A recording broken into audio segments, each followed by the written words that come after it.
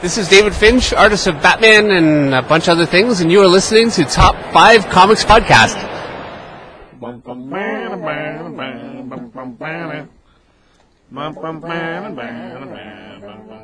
Welcome to Top 5 Comics Podcast. People talk about comics, pop culture, and events. With us today, we have the Master of Disaster, Josh45. Yo. Accompanying him is the second suitor, Tyler Brown. Well, hello there. And CBS, which would be me. That's you. That's right. See, today we're doing episode number 171. And book-wise, we're going to be going over Marvel's Amazing Fantasy number 1, Barbaric number 1 from Vault Comics, and Superman, Son of Kal-El from DC Comics, also number 1. So round robin number 1s. It's pretty normal. We do that a lot, actually. Before all that, do we have any news? What's in the news? What's in the news? What's in the news? See, as far as, news stuff, one of the biggest things that has happened this week, so maybe 3 days ago, James Tynion, the fourth, made the announcement that he was going to be leaving DC Comics and moving over to Substack. Which Substack, I said, what the heck is that? Because I never heard of it before.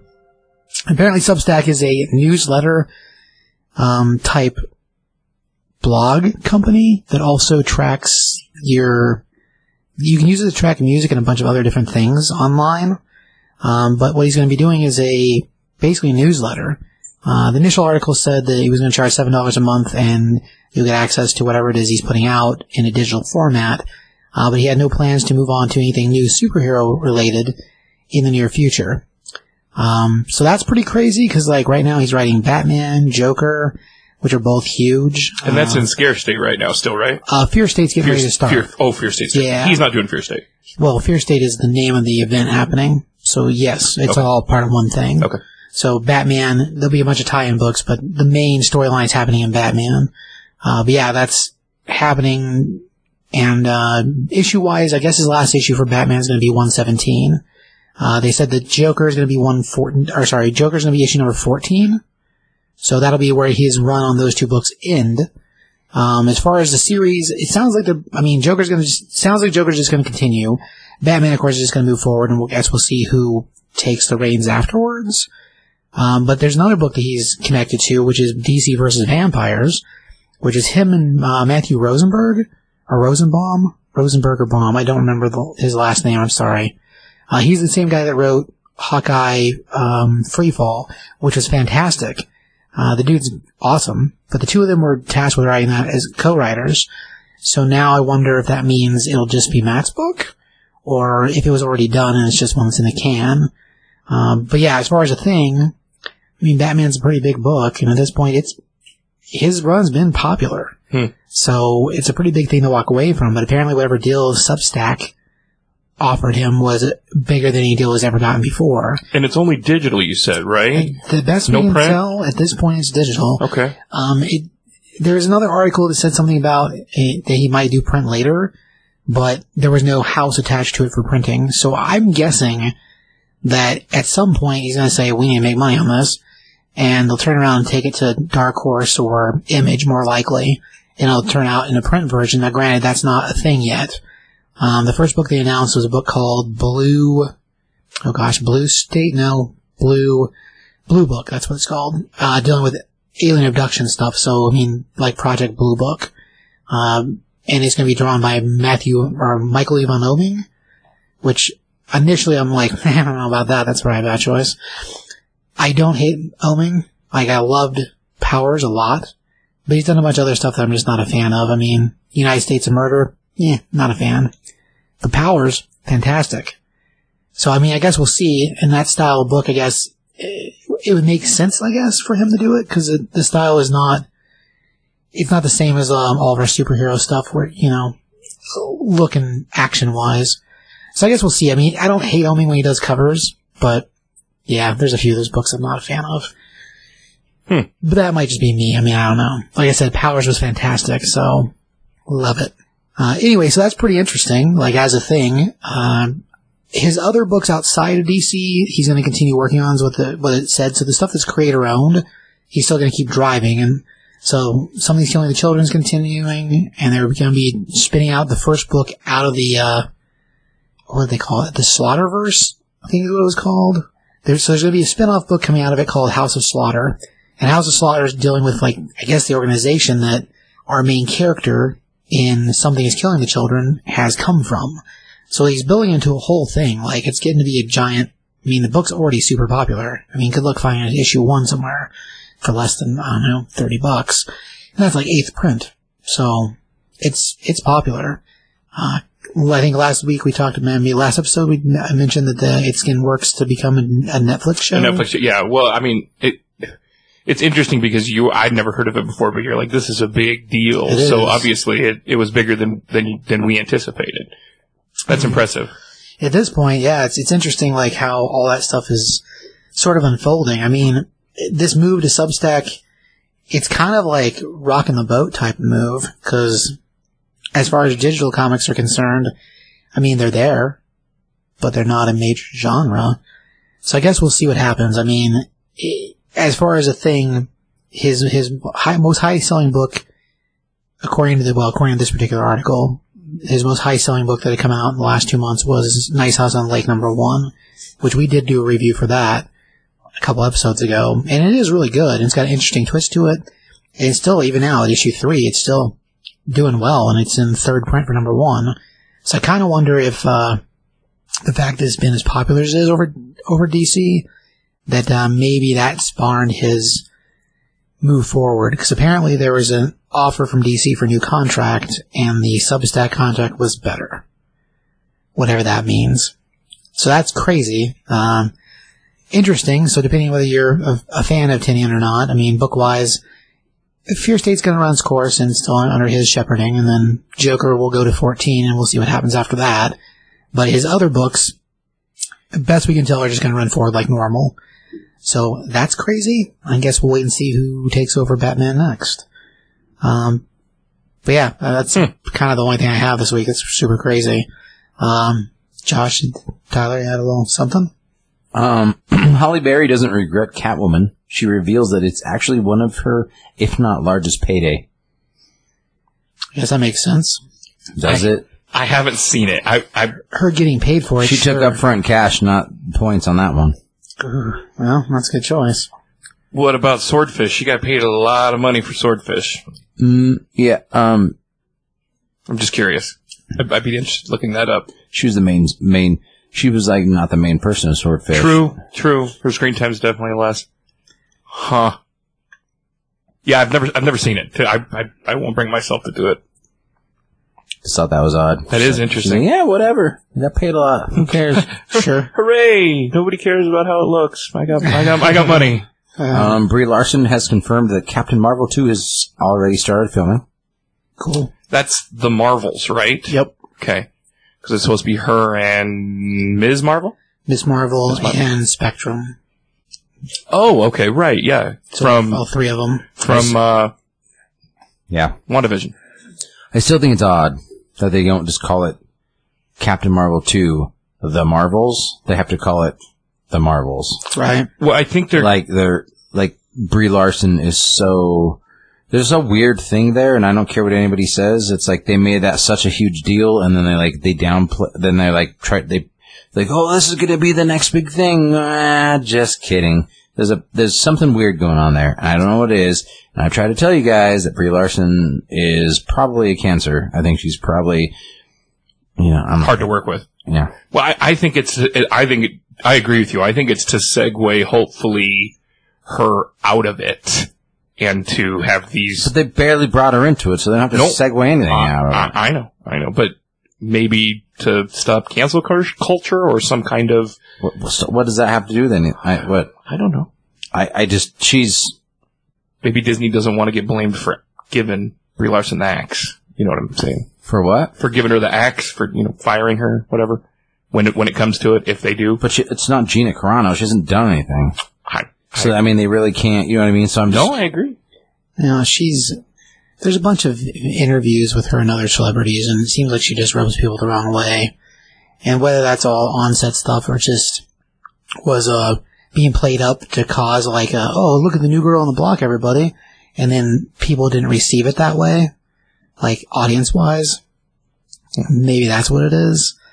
I mean, she went from having a small voice in Hollywood to having a huge voice in Hollywood, and she's always been very about certain requirements for what she does, and now that she can make those requirements and they have to happen because of where she sits, it becomes different than it was before, which is like, yeah, I'd really like it if we had this many people of color doing this many things, regardless of what they're doing, whether they're the best person for the job. This is the number I want. Now she says it, and they have to jump through hoops for it because of the contract they have with her. Well, I have not seen any of that, so like until I do, like I don't have any comment on it. That's fine. I mean, I'm not disagreeing with you, but I can say until I see like the actual quotes of her saying that, I have no comment on it because like in this day and age, like you hear that people said things or you supposedly sure. and, like, the internet's full of just again, secrets and lies. I don't want to be like, I don't think she's super talented, but I liked the Captain Marvel movie way more than I think either of you guys did. Yeah, I wasn't huge on it. I liked it a lot. I thought it was leaps and bounds better than Black Panther, but a lot of people felt differently about it. Sure. I guess, but I thought Black Panther was just a bunch of virtue signaling. It was just like, oh, let's just do this thing, and it's like I just was like, it's okay. So, I mean, regards to that, I am with you. I do think there's something fishy going on for sure. Like, she's so incredibly powerful, and they're leading up to being so powerful. Like, she literally, the only reason why she doesn't, like, beat Thanos one-on-one is because he, like, was able to pull the power gem off and punch her in the face. Sure. And then I think ultimately she could have just beat him one-on-one, but she didn't need anybody else. And so, I mean, if you either have to take the next major villain and take him a step higher to be more powerful, which if you have to do like Galactus basically, or the Celestials, which is kind of what they were like sort of hinting at, yeah. Which I think, in my opinion, like this is opinion, like we're doing the news section, so just take it for what it is and be like, no way, that's not. Okay, whatever. This is my opinion. I think that they're gonna, as far as the Celestials go, because you've already seen them in Guardians. Like, there's like... the head nowhere, yeah. So they already exist, and they already talk about, like, seismic things happening in the middle of planets and blah, blah, blah, which could be the Celestials birthing. Right. But also, like, if it's going to be Galactus and relating him to Fantastic Four, they could make him one of the Celestials. Sure. Which he isn't, but he's one of the... Yeah, in the comics he's not, but Thanos wasn't really one of the Titans either, and now he is. But he's, like, as far as, like... When you go to the original Infinity Gauntlet, thing, like, there's all the gods, in quotation marks. You know, you got the Living Tribunal, you have Eternity, you have, like, the Celestials, you have... Yeah. You know, you have all these different people, and it's just like... So Galactus could just be a part of... The Celestials. Yeah. Like, they could make the Celestials just those things. Sure. So, I mean, because it is the MCU, like, it could just be... That's how they're gonna put it all together. I like that, though, because I think... For people who haven't read, you know, all of that, or about Celestials, because I haven't read a ton about Celestials. That's before my time, as far as, you know, when I really got into comics. So grouping, you know, those people or those entities into, you know, oh, okay, he's a part of this group. I don't see any problem with that. That makes a lot of sense. Sure. So that's just my thoughts. That's just like opinion of mine. But like, I mean, if you're going to keep her around, which I don't know why they wouldn't keep her around, but again, it's like. Thor 3 was just called Thor 3. It wasn't called, like, Thor and Hulk, or... I mean, and obviously, like... Well, it was Ragnarok. Yeah, but it was Thor... Thor Ragnarok. But it was Thor Dark World. Got it. I see what you're saying. See what I'm saying? Like, yeah. Sure. It's instead of Captain Marvel, it's... blah, blah, blah, blah, blah, or whatever. Yeah, the subtitle. Basically, it was like people... It's like Thor 3, Thor Ragnarok, but it's not like... But it's not Captain Marvel... And the Marvels, it's just the Marvels. It's like a separate, it seems like it's not being billed as Captain Marvel 2. Right. Do you see what I'm saying? Yeah. Which is whatever. Like, it just seems, and then you could see it in some of the interviews where, like, a lot of the old school, like, the old guard were, like, not a fan of Brie Larson. Right. Well, that's what I'm talking about, with her being hard to work with. You know, and ultimately I think, and you know, and you guys might disagree with me, but I think that they were just having a hard time of, they couldn't figure out what she was looking at, because one eye was going the other way because it's a lazy eye. Oh, gosh. That was just me? Just you. Just you. Anyway. Wow. Silly. It's true. Michael Keaton has teased his first shot of Batman in the Flash movie. That's awesome. Did you guys see it? I didn't. I didn't see it. I saw the article, but I did not see the photo. I mean, it's cool that it's happening. But yeah, I didn't see it. And, I mean, this isn't really news, but, Taika Waititi, has said that he's just been ranting and raving how excited he is about Love and Thunder.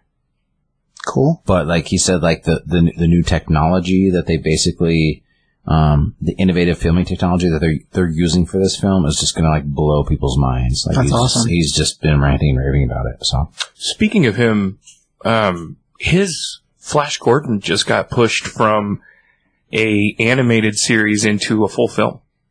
That's cool. An animated film? Correct. Sorry, an animated film. It's been pushed into a full live action thing.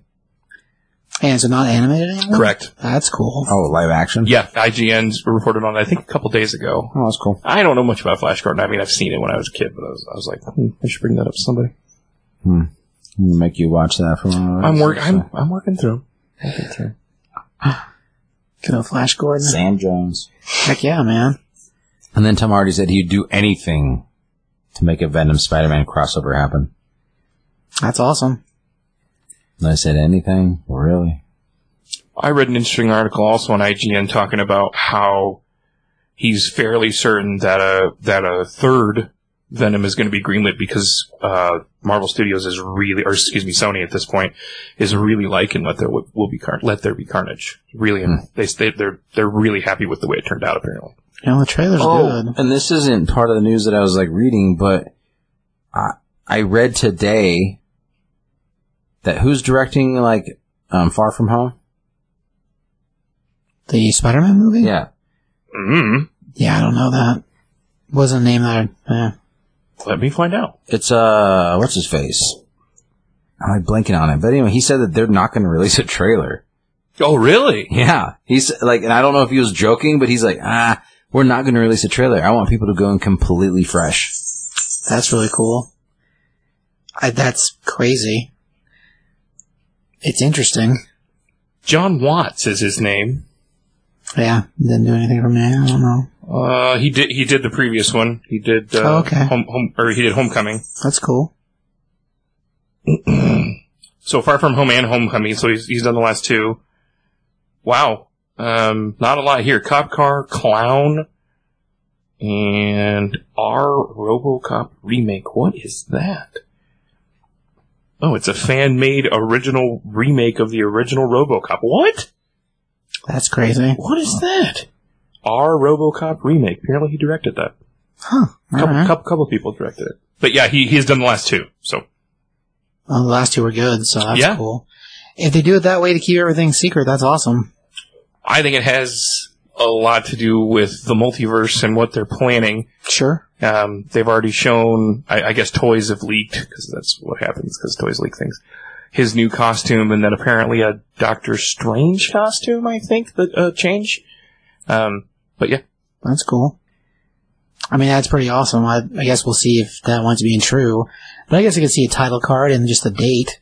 And maybe some music. That'd be kind of cool. No, I'm totally cool with it if they don't have a trailer. I mean, it's not like it's not going to be good. Right. The chances of it flopping are pretty slim to none. So, and obviously, just like you said, the last two are, great. So I can't imagine him not doing well. I'll have to look and see where I saw that, and it wasn't the director that said it. It was like somebody higher up. Okay. I have to find where I saw that, and it was like just random. I'm like, man, I should have screenshotted that. Now I'm like, I always hate when I do that. I'm like, let me save that news article, and then you're like, oh, I got rid of it. I need to share them in our group. Anything else news-wise? Nope. Mr. Brown? The only thing I have is I watched What If this morning. Man, I loved it. I think you guys will really like it, actually. I was, being a DC guy, I was super high on this, coming into it, because I think that how do I put this? The character development or character kind of swapping roles, I really love. DC vs. Marvel is one of my favorite comics of all time. Sure. So that, in the same vein of things changing or, main characters being in a different setting or, Tony Stark or, doing whatever. I love kind of all that alternate universe stuff, especially, obviously I was pretty high praise on Loki and how that's going to affect the MCU. So it's done extremely well. The animation is really good. Peggy Carter is, spoilers for this, but Peggy Carter kind of becomes, the next, they call her Captain Carter, I believe. Right. Yeah, they call her Captain Carter.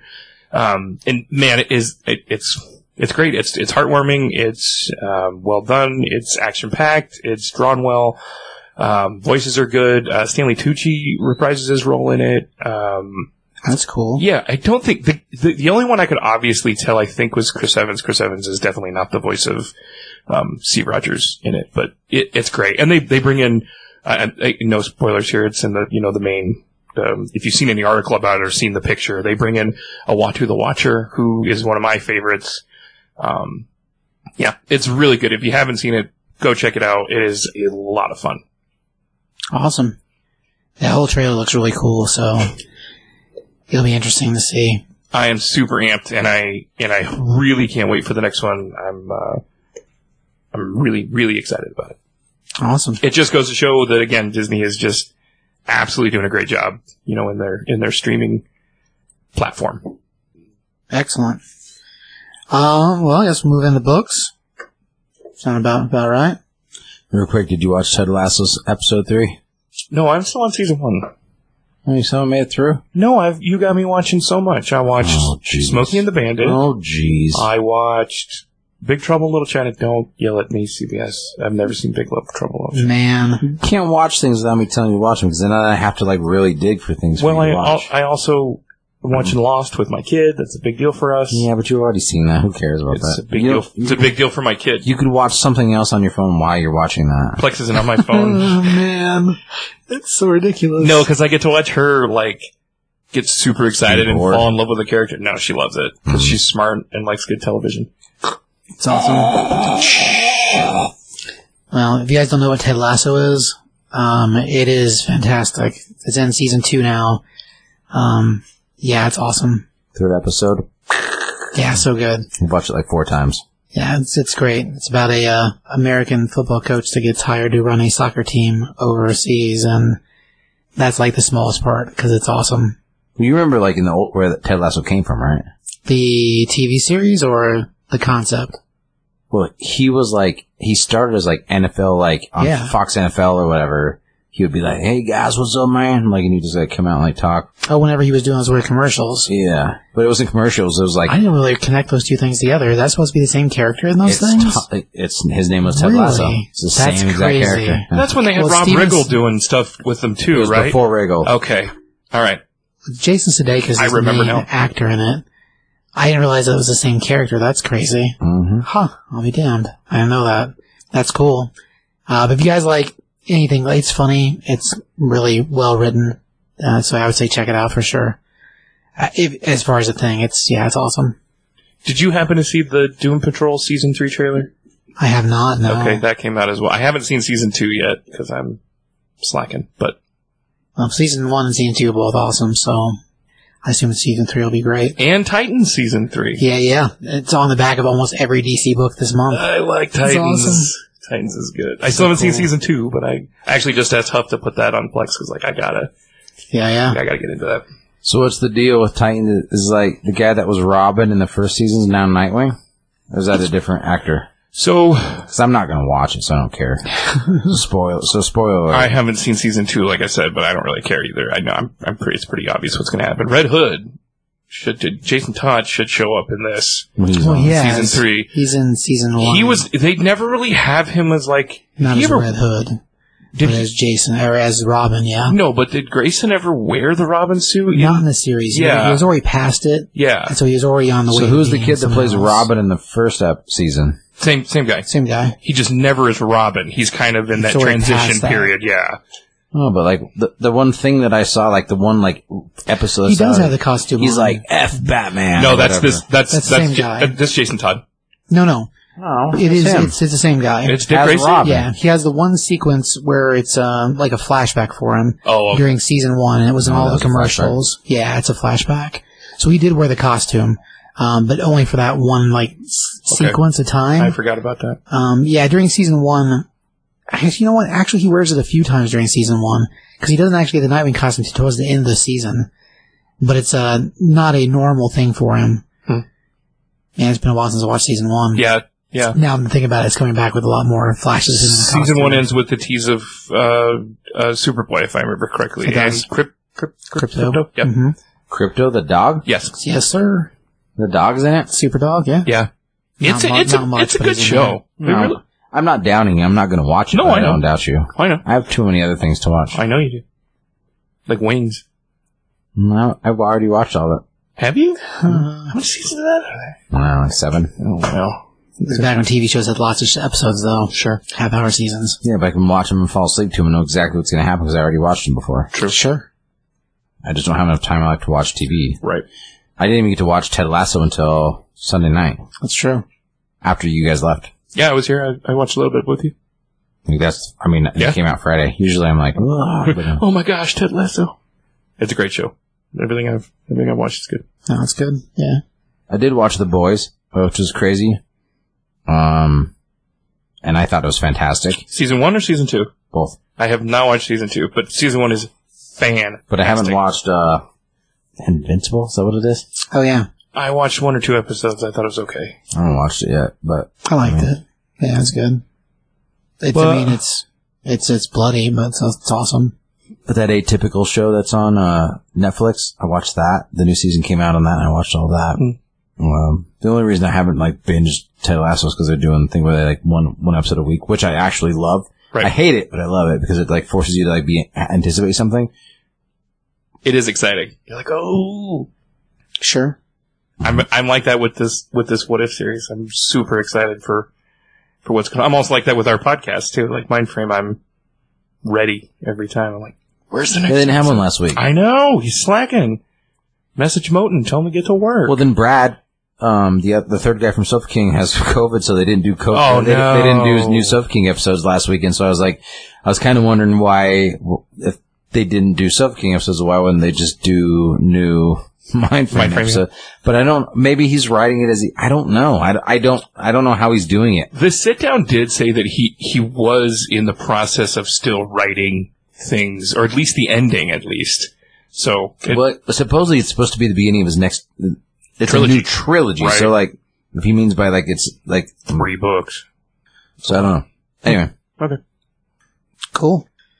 All right, we'll move into Amazing Fantasy.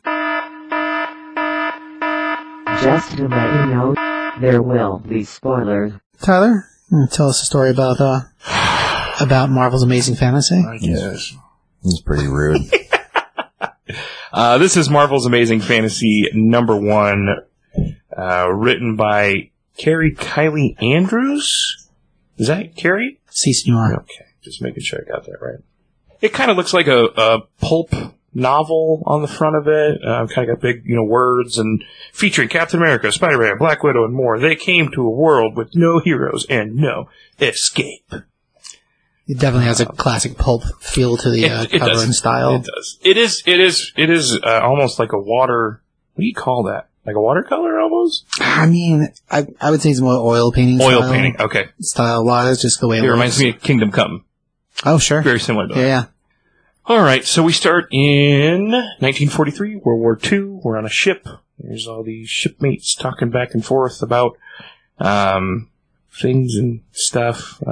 Dying, if I remember correctly. Well, they're in the middle of the night, and they're all in the process of trying to get away from what they think are U-boats. And Right, that's right. They're looking at submarines. so they're currently in the process of searching for submarines in a pitch black that is blacker than any black they've ever seen. Right. Captain America's there on the front, talking to these soldiers, keep an eye on those waters for U-boat sailor. He's like, what kind of cargo needs such a big shield? He says, I'm a soldier and I take orders. I don't give them. So kind of talking about how he's, just like them. He's kind of trying to relate to these these normal soldiers or sailors. Yeah. We move from there, and somebody goes, "There in the water, straight ahead." And he says, "I don't see a thing," and they pop, start up the gun, the manned gun, and just start, mowing down in the water, and there's nothing there. And he goes, "I swear I saw a shadow." He says, "Nothing, stupid ghosts." And he says, "The boys are cracking, sir," meaning they're, cracking, breaking up. Yeah, they're breaking down. With the general who's next to Captain America says, "I've been at this a long time, Captain. Was a sailor for the First Great War." And this next guy who's really, really close, and actually looks a lot like Tintin to me. He does. He's drawn very Tintin-like. Looks like Tintin. He says, "I know they're there. They're, we're tracking them." He's the soldier, the general says, "Death is all around us, but somehow I knew I'd survive it." He says, "Smitty, sir, I have to get home to my baby," so on and so forth. And Cap says, "Well, you can call me Cap, Smitty, and keep calling me Cap when you're holding your new baby boy. That's a promise. I'll take care of you." And then, boom, and giant explosion. There are carcasses everywhere, falling into the ocean. And Cap is having this inner monologue. And no, I promised them all that, I'd take care of them. And it's not good. It's definitely, that ship is gone. He's in the water thinking, I can save them all, leave no man behind. I am courage, I am freedom, I am, and we see the opening page here, two-page spread of amazing fantasy. Yeah. From there, we move to the arrival. Captain America washes up on a beach, salt, wet. Again, this is all inner monologue, talking about air. Breathe in deep, and he's changed somehow. He is shirtless. He has a long beard, long hair, and has his shield on his back. He wakes up and kind of gasps, "Where are they? Not a soul. Not a single soul." Sounds of waves interrupted. He kind of says to himself, "Heads up, soldier." And then, boom, something smashes right next to him. He looks up, and it is a griffin? I would say griffin, yeah. Griffin. Well, griffin or a flying lion. It's a flying lion, yeah. It's a lion with wings, so, I mean... Because a griffin has, what, the tail of a... Well, a griffin is more like a bird. Right. Like a giant bird type. It's a flying lion. Yeah, it's a flying lion. It's a flying lion. And it's getting ready to attack him. He's like, "I'm not sure what you want, but I'll fight you if I have to." The flying lion, roars, and he's like, easy, I'm here. Good kitty. And then all of a sudden, this flying demon dragon comes up and picks up this flying lion. And he has no idea what's going on. Captain America's like, "That is crazy." He has no idea what to think about it. So he throws his shield up, smacks the dragon right in the foot, and he drops this flying lion. He says, "As far as I know, the Nazis haven't brought back the dinosaurs or added a second sun. Not yet, anyways. So where am I?" That's when we see that shot of the sky where we see multiple suns. Oh, that's right. I didn't see that part. There's two suns there. A full batch of, yeah, it's crazy. There's some different stuff going on. He's obviously not here. Not where we are. From there we move to the Soviet Union. So we leave Cap and we move to the Soviet Union. There's a television. This is in some really interesting art, which, is meant to look sort of vintage, sort of beforehand. The incumbent U.S. administrator continues to tread on extremely precious path. President Reagan has provoked a new direction in the arms race, and the Soviet Union will respond in kind. From there, we move to what appears to be Black Widow as a child in the Red Room, I'm guessing, and she is training in fighting other children. Other widows. Girls, yeah. One of them yields after she, fights it. A gentleman comes up and says, "Natasha, hit the showers. She caught you right in her web, Daria. You have much to prove." And this girl's on the ground, and she's obviously in pain. Says that she was a cheater. From there, we move to before they realize you're missing. So now we're back into no longer her memory. We're in with current time. And she's with Sergei? Yeah, I think so. Sergei, did you hear that? Who's that? Show yourself. Calm yourself. Ruslan? The yard is empty like your head. Well, it's 2 guards. Like the guards' names don't necessarily matter so much. But Oh, okay. what we see is Black Widow dressed in basically, I don't know, like a bank robber mask, She's definitely got a ski mask on, yeah. like ninja style, trying to escape basically, because we see her jump over a wall and sneak past these 2 guards. She's running towards what looks like the woods. They start shooting at her. It reflects off of her wristlets. Gauntlets, yeah. Yep. And she's saying, remember the plan, remember the plan.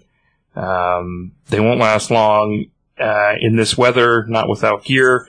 But if they find the plane before I-2, and then our girl, who she had crushed in the Red Room, shows up and says, you can't outrun your own. We have you and all your tricks. Prime fueled and ready to go, huh? No. It should be there. Zaveska? Zaveska. Alexa, what happened to the plane? Obviously, they were supposed to have a plane to rendezvous with them. And then, have we been compromised? Natasha, my favorite spider, the fastest, the deadliest, the most intelligent, and the most disappointing. There was never a plane to Germany, only a test of loyalties, a test you have now failed. You can see she's crying, and she says, Alexa, please, and you see crack, crack, crack, crack, crack. And I wanted to escape the world, but not like this. Again, her inner monologue. Then we have the blonde girl, Zavedia, saying, this way. She's helping Natasha leave, who's obviously injured. She's bleeding from the mouth. And they get on a horse, it appears like. Yeah, and that's where we leave Black Widow. Right. So now, we move to Manhattan. And we have, our first shot is Spider-Man, obviously, Spider-Man slinging through the city, and hot on his tail is Green Goblin. I warned you not to defy the Green Goblin. He says, how was I supposed to know what you're saying? I don't speak shrill voice. Which is fun and all, but the more important part of what's going on is actually his inner dialogue and him kind of thought bobble talking about Uncle Ben's being gone. He's the one responsible for Aunt May. We're flat broke. The only thing more important than stopping Green Goblin is taking pictures of myself so I can get paid to make sure that I, continue taking care of Aunt May. We have a crowd at the bottom, saying, oh, look, there's Spider-Man. He's above us. Look out. The people in the crowd is the important part because it's Gwen Stacy and Harry Osborn. See, how do you know And that? Flash Thompson. Oh, I recognize. That's Flash? That's Flash in the background. Let's see. Harry in the front. It's all about Harry's hair. Him and his dad's hair in the classic comic books with that weird cornrow looking stuff. You Marvel people know more than I do. Over here, Gobby, say cheese, and he's trying to take a picture, remotely. And Green Goblin just smashes him, with one of his pumpkin bombs and hits him right in the face. And it goes black. We're not sure if he passes out or what's going on, but he wakes up and it's just his eyes in the darkness. And he says, nothing better than a warm bath. Not warm, hot. And he's in a Cauldron, yeah. He's being made into soup, it looks like. They're all around. There's a tribe of what appears to be frog people. That's what I get from it. Frog people. Best I can tell. And they're just chanting, ay, ay, ay, ay, ay, ay, yo, yo. And he says, now this is a predicament. So he tries to escape, ends up escaping from the cauldron, and these guys start attacking with spears. And then we have these eagle people rush in like another tribe of indigenous crazy. And they start stabbing these frogs, squawk, squawk, squawk. They're lifting them up and dropping them. Of course, Spider-Man with his, quick-wittedness is, got the flashy dialogue, pardon me, coming through. What's ruffled your feathers, Tweety Bird, it's actually kind of funny. That's it. That's where we leave Spider-Man. We cut from there to back to what appears to be Captain America. It's Cap. But you don't quite know other than when we get further. And his loincloth is now the Stars and Stripes, which I actually liked. I thought that was pretty cool. Yeah, the remainder of his costume's all tattered when he washed up on the beach, but the remainder of it now has been turned into a loincloth. Tarzan-y type loincloth. Yes, yeah. Tarzan. He looks huge. He looks like he's been in the jungle longer. There's a very large snake, and we hear a large yell. Ew, ew, ew, or something like that. Fleshy meats. Isa make a big pot pie, and there is a troll, I think. trolls or goblins. Goblins, Trolls, and they're chasing a woman, very pale blonde, who's trying to defend herself. And Captain America steps in, starts bashing these guys from front to back, and tells them to go find a salad instead of eating her. We come back. They obviously speak broken English, being trolls, and she confronts him and says, "Stay away." He says, "I can understand you," and she says, "Don't you touch him. Take it easy, miss. I just want to make sure you're safe. Both of you." And behind, you see a little boy. And this woman obviously has a little boy. He, calls out for her and says, "Mama." She collapses, from exhaustion. And, Cap says, "Oh my gosh, you're exhausted. Looks of it, but better safe than sorry. You have a hospital here in these parts." And this boy doesn't speak. He says, "Hospital." Doctors, nurses, Red Cross. Oga. He obviously doesn't. Yeah, kid's broken. Some things look like words, but they're not. Correct. Yeah. He says, "They'll be back. They'll be back.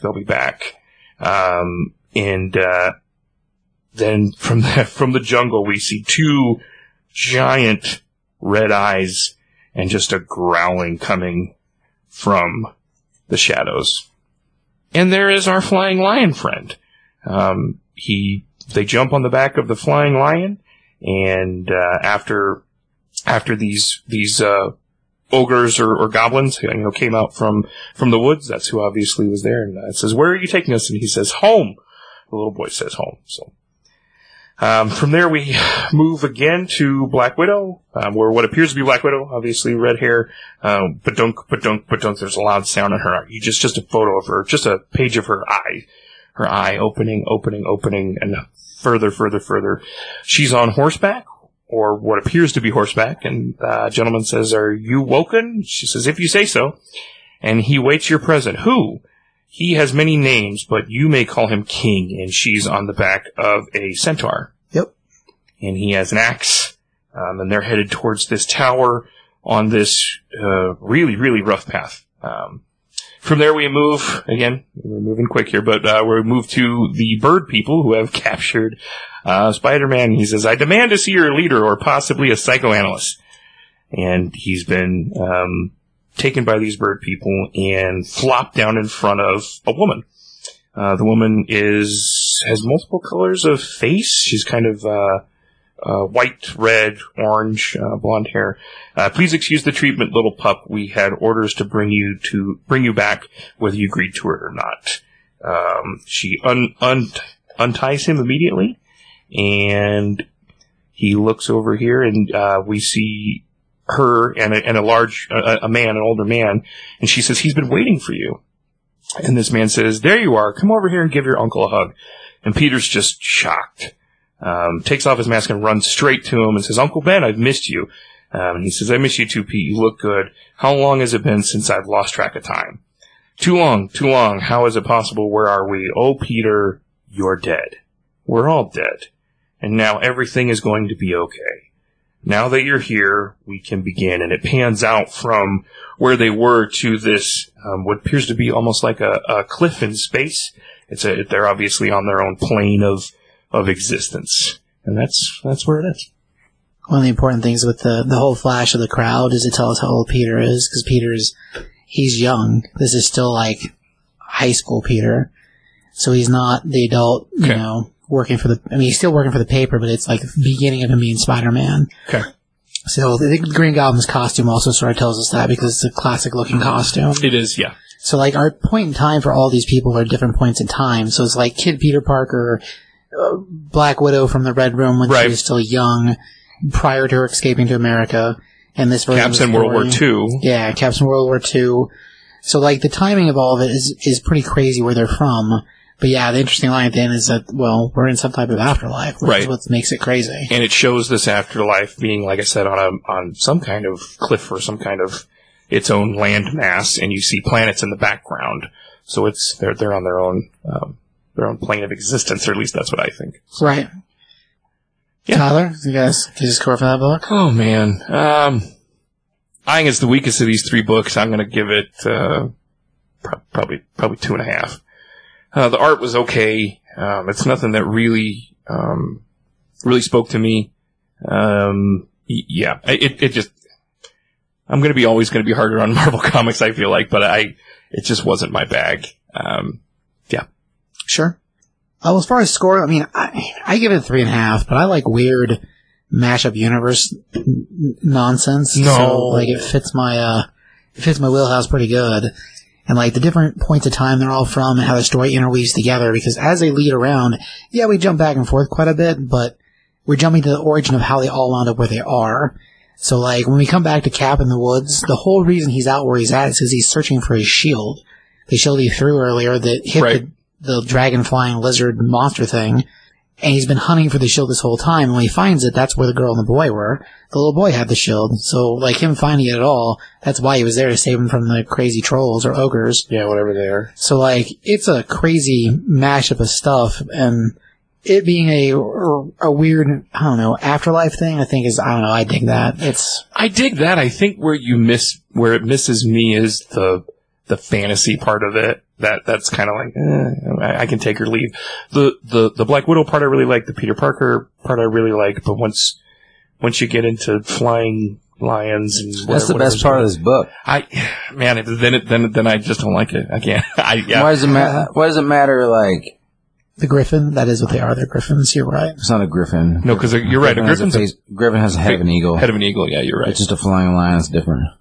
It may be a kind of griffin, but yeah, it just Griffin's the head of an eagle and the body of a lion, right? And the tail of a snake. Tail of something else. Huh.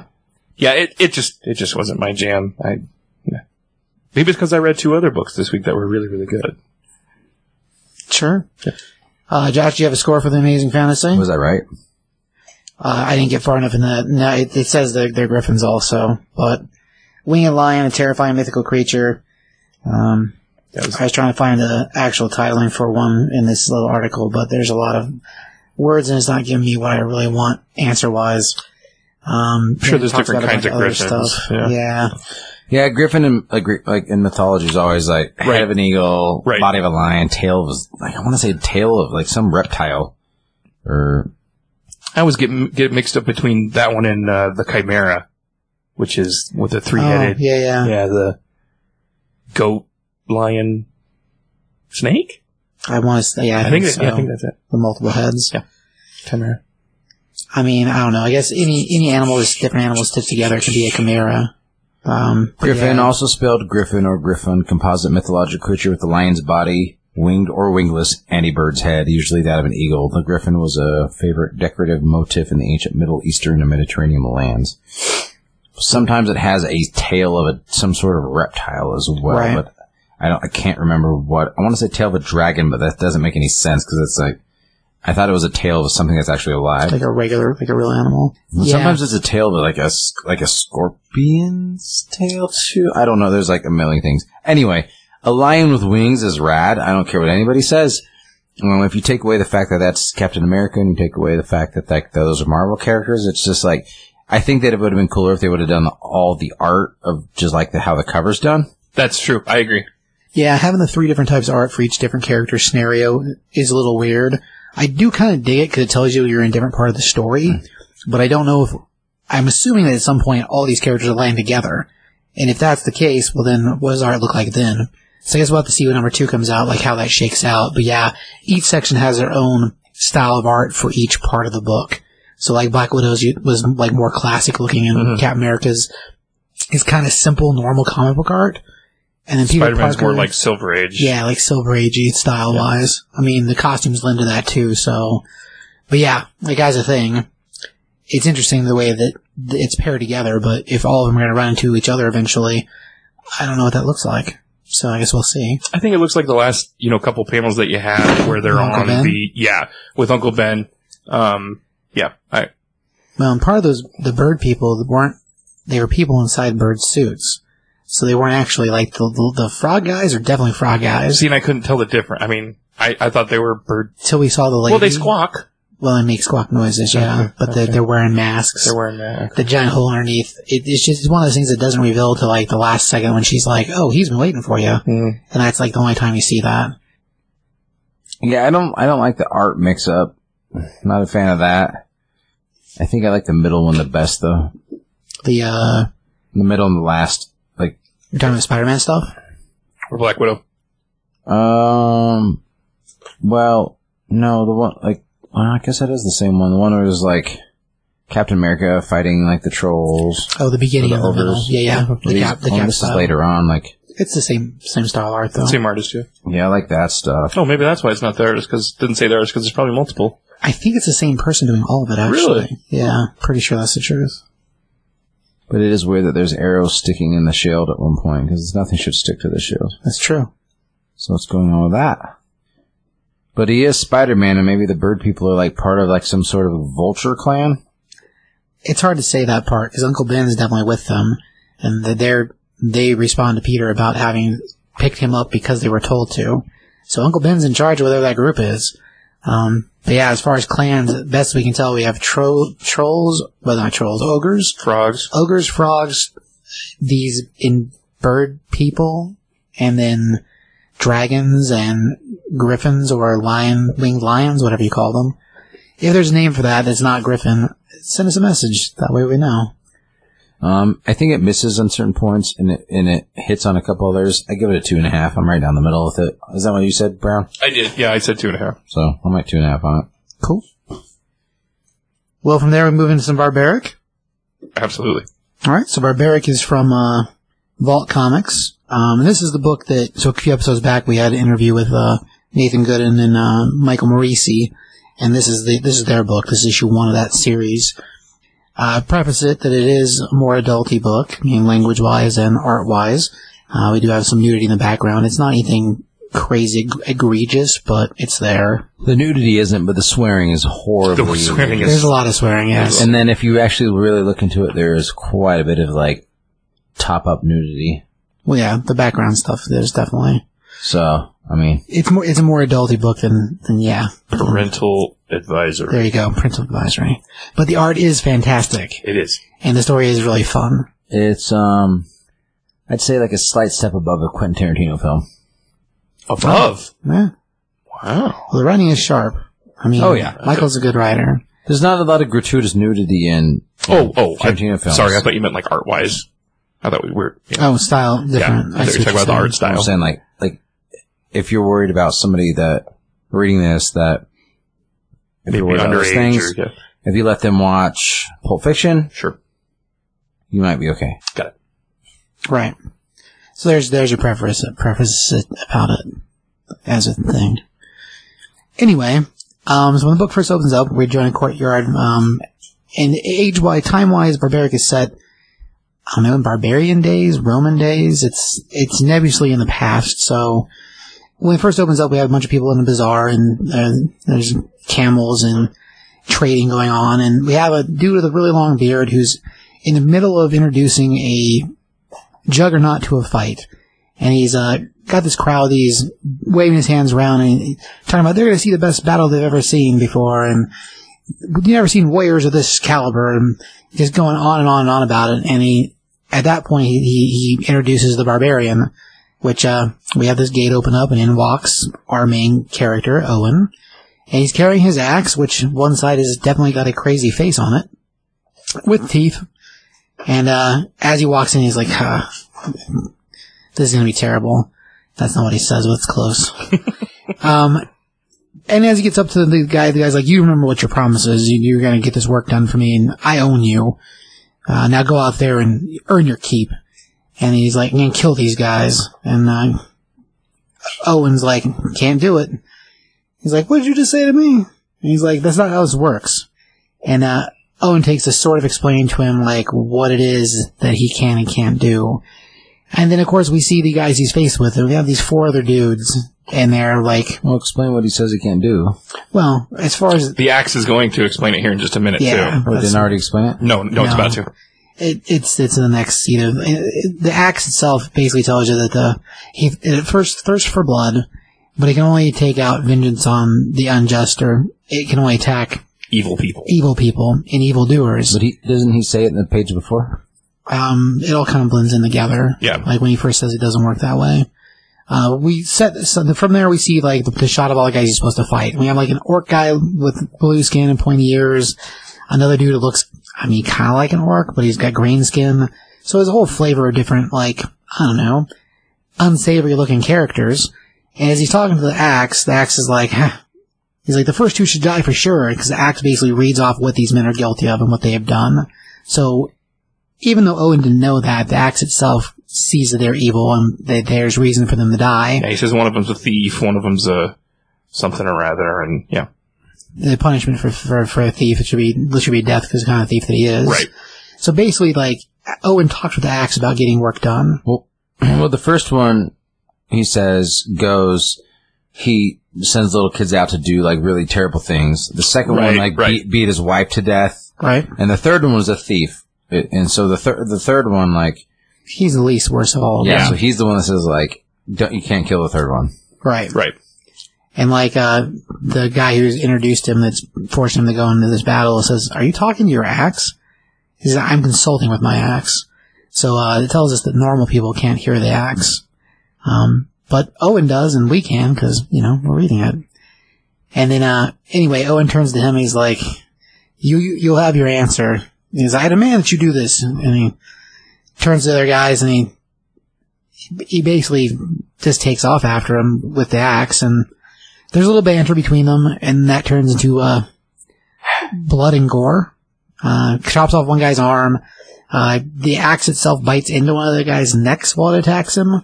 So the axe itself is thirsty for blood, and gets drunk on blood. And says blood, blood, blood, oh, yeah, blood, the entire blood. time. So it is a brutal mess. He cuts one guy's arm off, the axe bites into the other guy's neck, he punches the other dude in the face, tears a guy in half, and we just see blood and guts going everywhere. The elf dude that was blue, he gets cut basically a leg off from, the groin area. Of course, he was the kid one. Right. Beheads the other dude, and the whole time the axe is just laughing. And then, after he slayed the three of them, he turns to the guy who had him put him up to it. He's like, yes, barbarian. I couldn't have asked for a better show. And all the people are screaming and throwing money and throwing things at him, excitement chanting wise, because they love the show that got put on for him. And then Owen turns to him and he's like, for putting this kind of show on in the first place, you're a pretty bad guy too. And my axe, it requires a lot of blood. And, as he's talking to the guy's like, well, you can't come after me. We have a deal. We had a deal. And, at that point, the axe has already decided this man is also bad. And so Owen cleaves him from shoulder to, midsection. Yes. Cutting him in half and leaving him to, cuts him in half. It kills him. Because he's also equally bad. He's the one that set this whole thing up. Murder for sports, evil. Anyway, so then Owen looks at the two guards that were stationed there to basically keep any of the fighters from leaving. He's like, I'm leaving now. Is that going to be a problem? And the two guys are like, we didn't get paid for this, man. You're fine. And so off Owen goes. We're out. Yeah. From there, we get a shot of what he used to do and how he used to work prior to being cursed.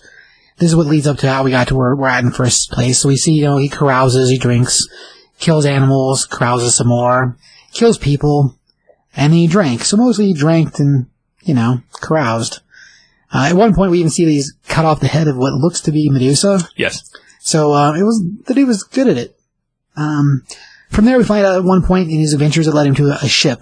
And while he's on this ship, partway through the transit during a crazy sea storm, the men on the ship turn on him. And, we will see a couple of the normal ship people get dead.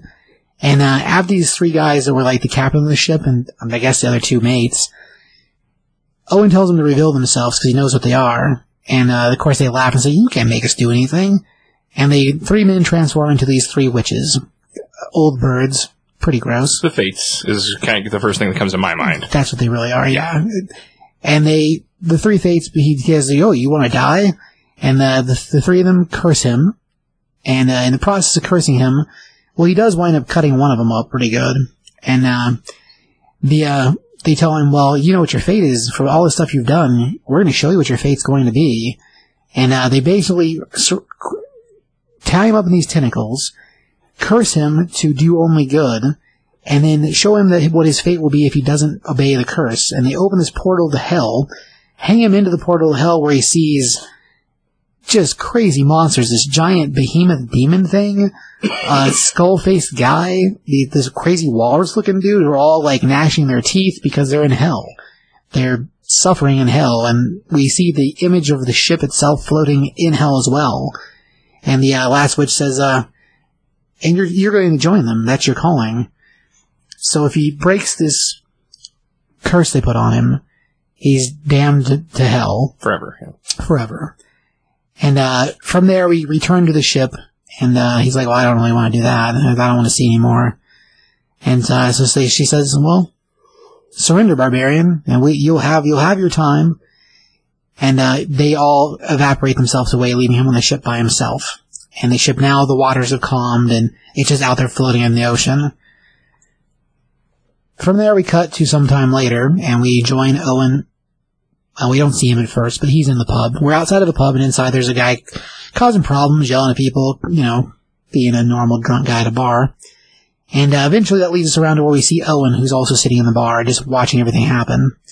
And, there's a lot of really good dialogue, setting up how the world works. And from there, we have a point where the Axe is like, I'm thirsty for blood. And Owen's like, there's not anybody in here that we can kill. And there's no one summoned you to do anything. And we cut from there to outside, where we see this woman who's being drugged around by these three men. And they're accusing her of being a witch, and they're in the process of chaining her up to burn her alive. And she's, of course, crying for help. And eventually, Owen winds up hearing that. Does this remind you of Monty Python and the Holy Grail a little bit? Part of the humor for it definitely does. Burn her! She's a witch! Yeah, she turned me into a newt! Yeah, exactly. It's very clever. Well, and as Owen happens upon this, he's like, can we stop burning women? Jeez. Can we just stop it? And there's this man who tells him, oh, she's a witch. And the dude, well, he handles him. It's actually hilarious, but I can't really say anything on here. It's bad, but it's awesome. He gets a hold of his jewels, and it's... Correct. Yeah, good stuff. Anyway, so the Axe is just like, can we kill this one? Can we kill that one? And he's like, no, we can't do any of that. Eventually, the Axe tells him, well, you're going to have to help this lady. And he's like, I hate witches. So begrudgingly, because she is a witch, but she's asked for help, sort of, him and the Axe take to taking apart the men that would trust her up to burn her. And after she gets sort of free, she raises this dead necromancer to help. And of course, Owen slices that in half. And we find out the truth is that she definitely is a witch, and she's able to use her powers. For sure. Oh yeah.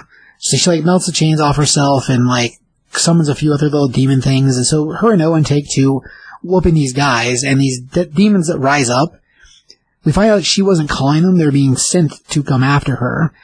And we see one of her other powers is she has a batch of tattoos of swords, and she's able to pull those tattoos off her body into full form shape of swords. Really cool. Yeah. Daggers and weapons. Mm-hmm. So two of them take to slaughtering all these undead troll zombie things, cut off heads, daggers everywhere. The two of them handle them and whoop them real good. We find out that partially what was after her was sent by something else. And in the process of her trying to ask him for help, and him telling her how much he hates witches, we find out that there's this giant floating castle on the hill that's been infested by a, he's not a vampire, but that's kind of what he's doing. Like an evil mage type. Sure. And she was in the process of trying to liberate this castle of these demon things, and that's why she was being attacked in the first place in the village. And so she basically asked him to help her take care of the problem. He's like, now I'm screwed. And so we end with them looking on through the village up at this giant castle on the hillside with these crazy eyes floating behind it. What looks like a dragon serpent. And so begrudgingly, he becomes a team with her. Did you talk about the Axe talking to the witch? Oh, yeah. No, I missed that part. I didn't get to that. At one point, she responds to the Axe, and he's like, hang on, you can hear this thing? Right. So, she, being an enchantress herself, can also speak with the Axe. Because to Owen, it's completely surprised. He was surprised by it entirely. So, as it turns out, the Axe, whenever it talks normally, Owen hears it. No normal people do. But apparently where she sits in the world, she's able to hear it as well. And the thing that's wrapped around the castle is also in the same spirit realm. Right. Seems so normal people can't see it, but her and Owen can because of what it is. Yeah, he calls it, it's a monastery covered by a demon cloud. Right. The first thing that comes to my mind is, because it is a serpent, is like the world serpent from like Norse mythology. That's the first thing that comes to my mind, but. When it catches tail, finally, there's the end of the world. Right. Yeah. Well, he's a barbarian. So, I mean, it could be, because that's like from Norse, like Viking-ish mythology. But well, we have Medusa, and we have, kind of a bunch of other things that kind of point towards a bunch of different mythology, which I think is really cool. Right. And like orcs and a bunch of other, I mean, just because you're used to seeing like Lord of the Rings and The Hobbit, like orcs are normally green, like orcs and goblins are green like that. So those are definitely orcs and goblins. So what's the blue guy? Is he? Because the blue guy is the one with the pointy ears. I guess he could be an elf. They didn't really say what he was. Yeah, he's kind of greenish. I think he'd be some sort of elf. That's a greenish. That's a green? That's another. That's a goblin, probably. There's a difference between an orc and a goblin. Orc goblin, yeah. Sure. Orc guy. He looks blue to me, but I guess it could be an off green. Either direction. I mean, it's different colors, skin, crazy characters. That's one gets his leg cut off, which is crazy. As far as like books, I mean, score wise, I give it a 4.5. It's a fun read. I mean, it is a mature reader. So, I mean, as far as that goes, be aware, I guess. You did a pretty good job in like downplaying like the matureness of the book, but Sure. like it also kind of downplays how great the book is. Right. It's a big part of Like, what makes it like awesome. the way that you had to do the book because of the way that like the talking and the violence and the swearing and the Oh, it does disservice to it 100%. yeah, like it's one of those things like, and even you saying like you said carouse like 9,000 times, which I mean that means just getting really really drunk, and that's not what you're talking. Like that's not what you're when you were saying carouse and like in those like that's not what that means. Oh, and it's not? no, it means just getting really drunk is all that means. Huh. But I'm glad that you said it the way that you did. So let's just say that he was getting really drunk on those things.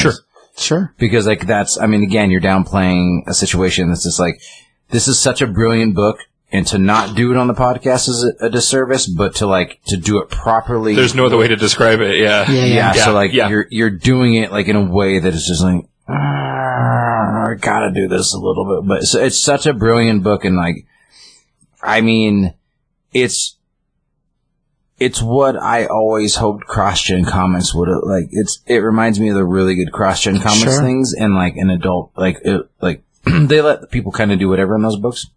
Sojourn was brilliant, like those multiple ones are brilliant, but like this, I feel like it could have fit into that because it's a really cool fantasy book. And Oh, sure. Like, style-wise, it would have fit right in that style of book. Super really cool fantasy book, but it's also like really, really, really abrasive, like with adult themed things. And so, Sure. which is fantastic, which I would never even take a second thought of it. You know what I mean? Like now in my life. Right. But it's really, really, really good book. I give it a 4.5 also. I hope it continues on as good as it is. Well, the way they're doing it, It's kind of jumpy in the scenes with the witches at the beginning when he's just like, he's going back, oh, this is how it goes. Like, they never really talk about, like, why his axe becomes the thing. Like, they're just kind of like, you're cursed. Right. And the axe is To do good. happens to also be cursed, I guess. Well, and that's just like, it's through his axe, which is what, like, I think there's, yeah, I mean, there's some scene, I'm saying, okay, why didn't you, like, why was the axe the thing? And like, The best but then the witches never touch on the axe. It's just like they touch on him. And you don't like talk about like when he like, they literally send him to hell. Like, this is what you, like, if you, like, here's the deal. We're going to give you a choice. Either like stay alive and do good and like be forced to do good for the rest of your life. And he's like, can I see that one more time? Yeah. Send me to hell one more time. Yeah. Can you show me? I did. And they're like, no, like, he's like, oh, fine. And so it's like, it wasn't even like he was almost like, I'm willing to take hell. Yeah, it was almost He's like, I'd rather fight these dudes for the rest of my life than deal with being a good person. Right. Yeah, as far as the thing, it's written really, really well, and it's funny, it's fun. And you don't really, Man. You didn't really bring up that fact that like the more he kills, the drunker the axe gets. I was just going to get to yeah. that. The Like axe, that's like the number one part of the plot. Like that, like the axe, like he starts hiccuping because he's obviously so drunk, intoxicated. It's like the old school cartoon drunk with like exactly, like, and he's just like, and he's like, you're just drunk, and he's like, no, I'm not. Like that's not a thing. You can't do that. Right. Just because I'm drunk doesn't mean like, it's not okay. No, and he's can't craving because he's blood. like because then he's in the pub. The one scene. Like, the one guy's telling the story of something that he had done. Right. He's like, isn't that your story? He's like, yeah, is that okay? He's like, no, you can't kill somebody for, like, stealing your story. That's not a killable offense. Right. He's like, well, come on, man. He's just like, nah. Yeah. The axe is kind of like his Jiminy Cricket. Like, what you can do and can't do. But it gets you drunk on blood and just wants to kill. Which is pretty freaking awesome. I mean, it's awesome. Like, as far as the series, issue 1's got a second print. I mean, it went to second print before the book even came out, so as far as a thing, that's good number-wise. The first series is going to be a 3-part, and what the guy said on the interview, so if you listen to the episode, this is just regurgitation, because you've heard this already. They're planning to do it as a batch of miniseries, so the first run is 3 issues, and then whatever the next adventure was will be the next set of books. So they want to do it like the way they used to do Hellboy, where 5 issues would be one story, and whether you read the first volume, second volume, third volume didn't necessarily matter as long as you knew Hellboy was from hell. So similar concept. So issue 2 is already dropped. 3 comes out, I want to say, at the end of this month. So it'll be interesting to see what they announce afterwards. We did see Nathan is currently listed on another book over at Vault that's going to come out, I think, in October. I don't remember the name of it. I was trying to remember it while I was going through the book, but I don't remember.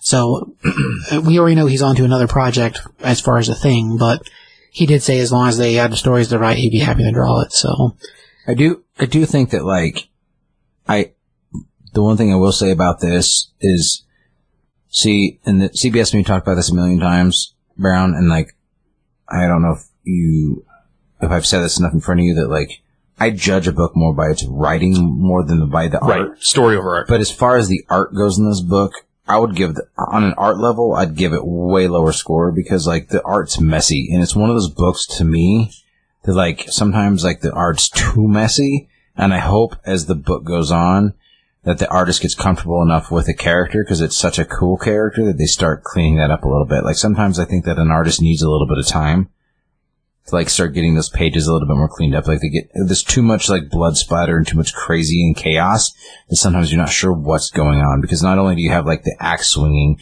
but you also have the axe is alive and the mouth that's open, and then it's decapitating somebody in half. It's just like there's so much stuff. It's just like the art is messy, and, like, it could be done in a way cleaner manner. And I think that takes away from the book sometimes.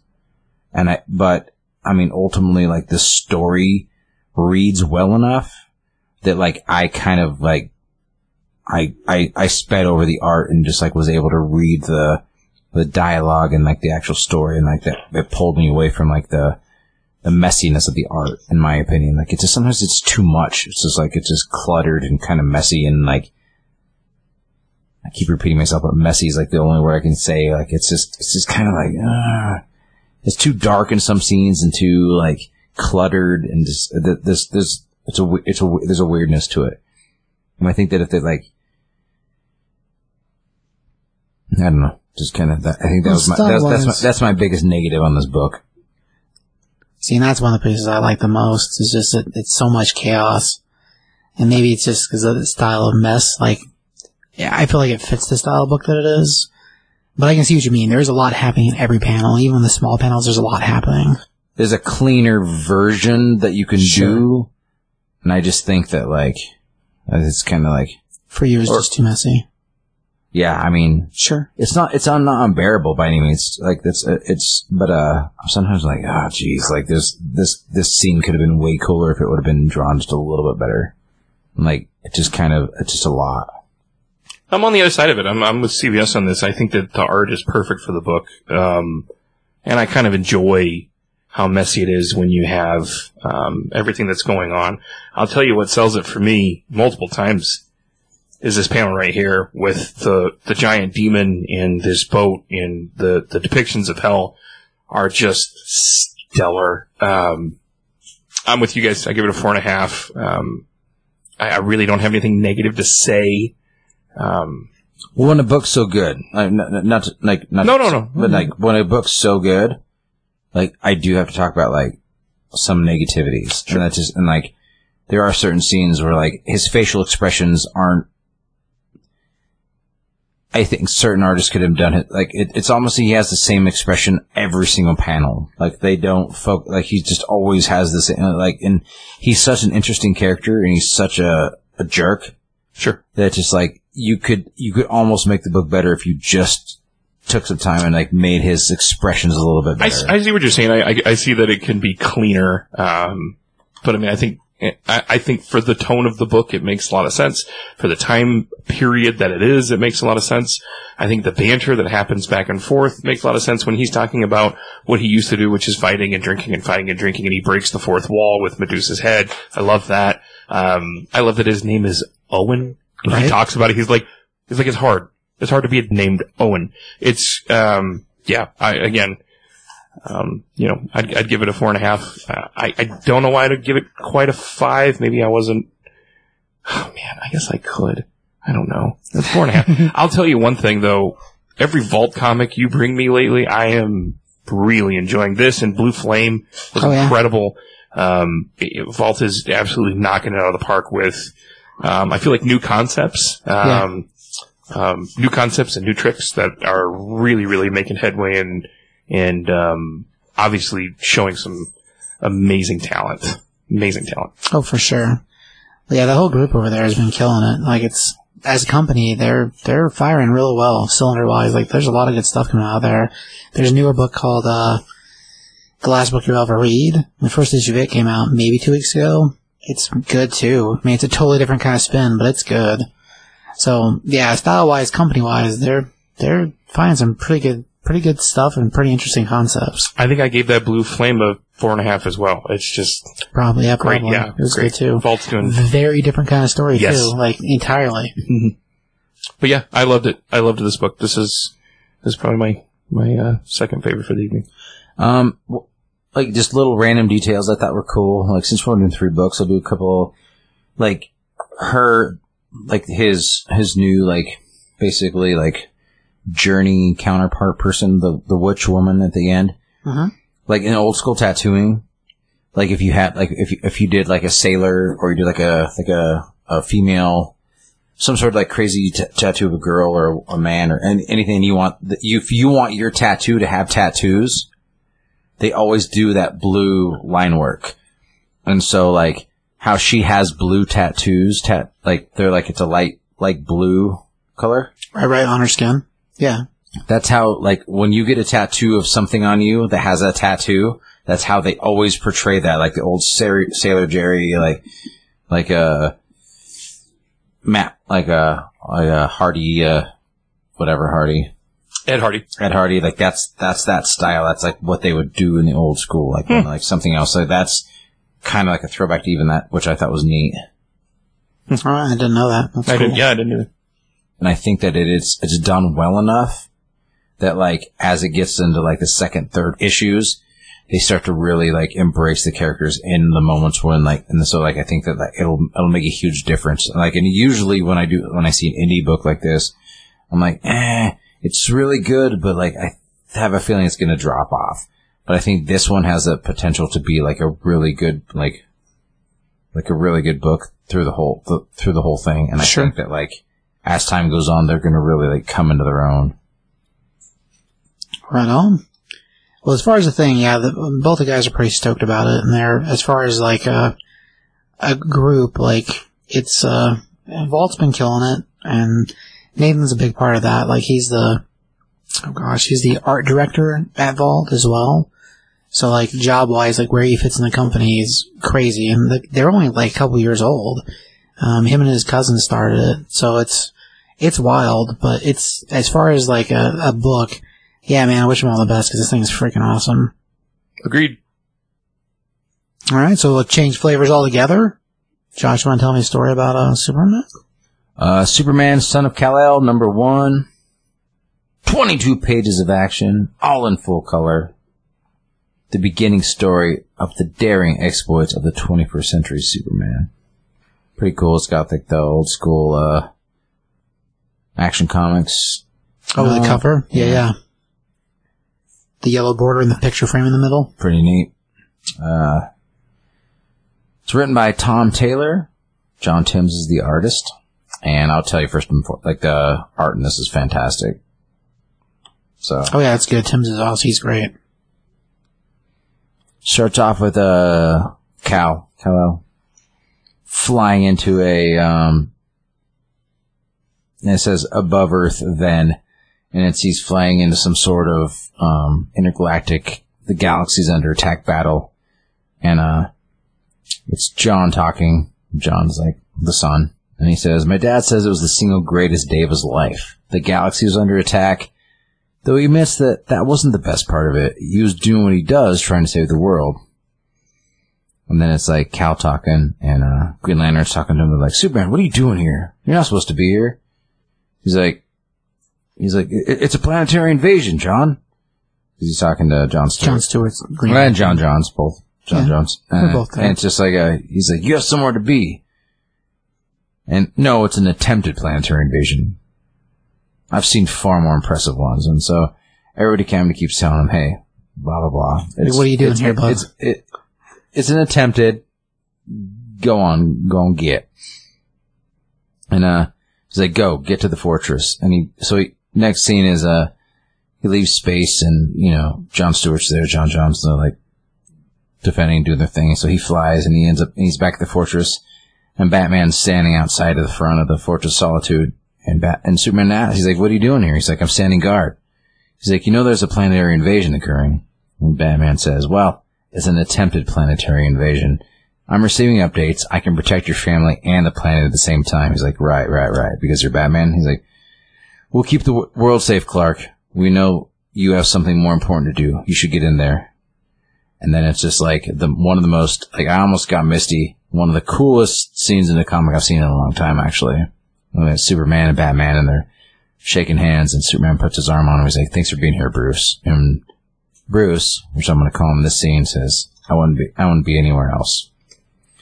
Goes inside, and Wonder Woman's with Lois, and they're like, contractions are 5 minutes apart. I got the little, like, Fortress Solitude robots. And she's doing, Lois is doing what Lois does. She's like, "Hey, Smallville, cutting kind of close, aren't you, for a man who's faster than a speeding bullet?" He's like, "Is no one worried about the alien invasion?" And Lois is like, "There's an alien invasion?"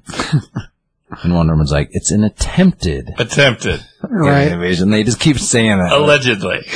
Which makes me laugh so hard. Oh, yeah. It's perfect. All of it. I don't think there's a character in the Justice League that doesn't say attempted. It's great. And Wonder Woman says, "But the birth of this child is the single most important event occurring. Your son could be the greatest hero this world has ever seen." And Lois is like, "Can we maybe wait until he's breathing outside of an amniotic sac before pushing unfair expectations on him?" Because, that's pretty pressure. It's a pretty big thing to carry. And she's like, "Of course, I'm sorry, Lois." And then she asks if she could have a moment. And that's the two of them staring at each other, like Cal and Lois. And she asks him if he's okay, and he's like, "Me?" And then it goes back to John's, like, dialogue, and he's like, "My parents, two of the bravest people I know, and we were both scared." And it goes into the whole, like, how Superman very rarely feels truly powerless. And I bring up this one scene specifically a million times on this podcast, and CBS knows what it is. And it's like, it's a moment when, like, Superman was, it was Cat Grant's son had gotten kidnapped by Toyman, and, like, Toyman had kidnapped a bunch of other little kids, and Cat Grant's son, like, led all of them to safety, but when he did that, he sacrificed himself because Superman was his hero. And, like, Toyman got Cat Grant's son and killed him. And Cat Grant was one of his best friends growing up, and she was a TV reporter, and she came from Smallville as well. And, like, Cat Grant's son, because of his love and respect and honor for Superman, like, did what he thought a hero should do and got all those kids to safety, but he didn't make it. And Superman felt like he failed. And Toyman was just a man. He was just he didn't have any superpowers. He was just like he would just make these things.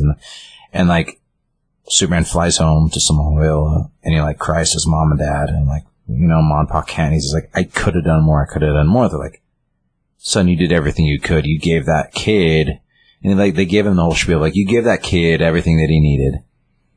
save all the rest of the kids. So you did what you could do in that situation. He's like, you can't save them all. And he's like, but I'm Superman, like, should be able to save them all. And so, like, this is what kind of, like, the son of Superman, like, I always thought that was kind of a cheesy thing. But as you read, this is the first time I've read him in a lot of other books, and this is the first time I've been like, okay, I'm starting to get, like, this could be a really cool character. As long as you keep Cal in the picture. Sure. But anyway, like, Superman in this one feels helpless because there's nothing they can do. Like, Lois is pregnant with a Kryptonian human half and half son who, if you go back to watch Mallrats, like, Lois gets a tan, the kid can kick right through her stomach. I don't know how that's not a thing, but it's a possibility. I mean, in real life, I mean, they don't come out and say it here, but they're like, you know, he says, my dad spent 8 months listening intently to 2 heartbeats and hoping. I love that so much. And I remember distinctly Kingdom Come, especially, he's always talking about how, you know, he could hear Lois's heartbeat no matter what, and then he paid attention to Bruce's heartbeat. And this was a callback for me to go, wow, this guy, yeah, I mean, obviously, of course, you care about your son, but was so intent and so focused that no matter what he was doing, he could hear Lois and his son's heartbeat from wherever he was and whatever he was doing. It's brilliant. So good. And they talk about how he's going to be a baby of 2 worlds, and a million things can go wrong. And Lois just comforts. In this moment, she's in labor. Contractions are 5 minutes apart, and she's the one that's just like, she's the one like in the midst, and she goes, hey, I love you, and I don't regret anything. I just want to meet him. And like to like calm, like, which Clark is always, he's always even keeled. He's always the one that everybody looks to in the storm. That's why he's like, that's why some people are like, oh, Superman, big blue Boy Scout, and this and this and this. Like, but he's always the one. He's always the one that keeps the ship true. Like, he's always the one that like guides the whole DC universe, because they all look to him as like this pinnacle. Yeah, he's the first. And we've talked about this so many times, and these couple panels do such a good job putting you in that morality moment that makes Superman human. So much more, exactly, human, so much more than what everyone says, oh, Superman sucks, blah, blah, blah, blah, blah. Shut up, you haven't read enough Superman, because this is what it's about. Because Superman is written properly, and when he's written properly, he's incredible. It's incredible. It's like this. It's a relatable thing. You're telling me that I can relate to this guy who's the most powerful being on the planet? Wow, that's incredible. It's good writing, man. That's all there is to it. Yeah. And then you have John's dialogue box, and he's like, but they decided I was a risk worth taking. And it shows, like, Cal and Lois, and, like, they're holding their son, and Lois says, as she's crying, she's like, hello, John.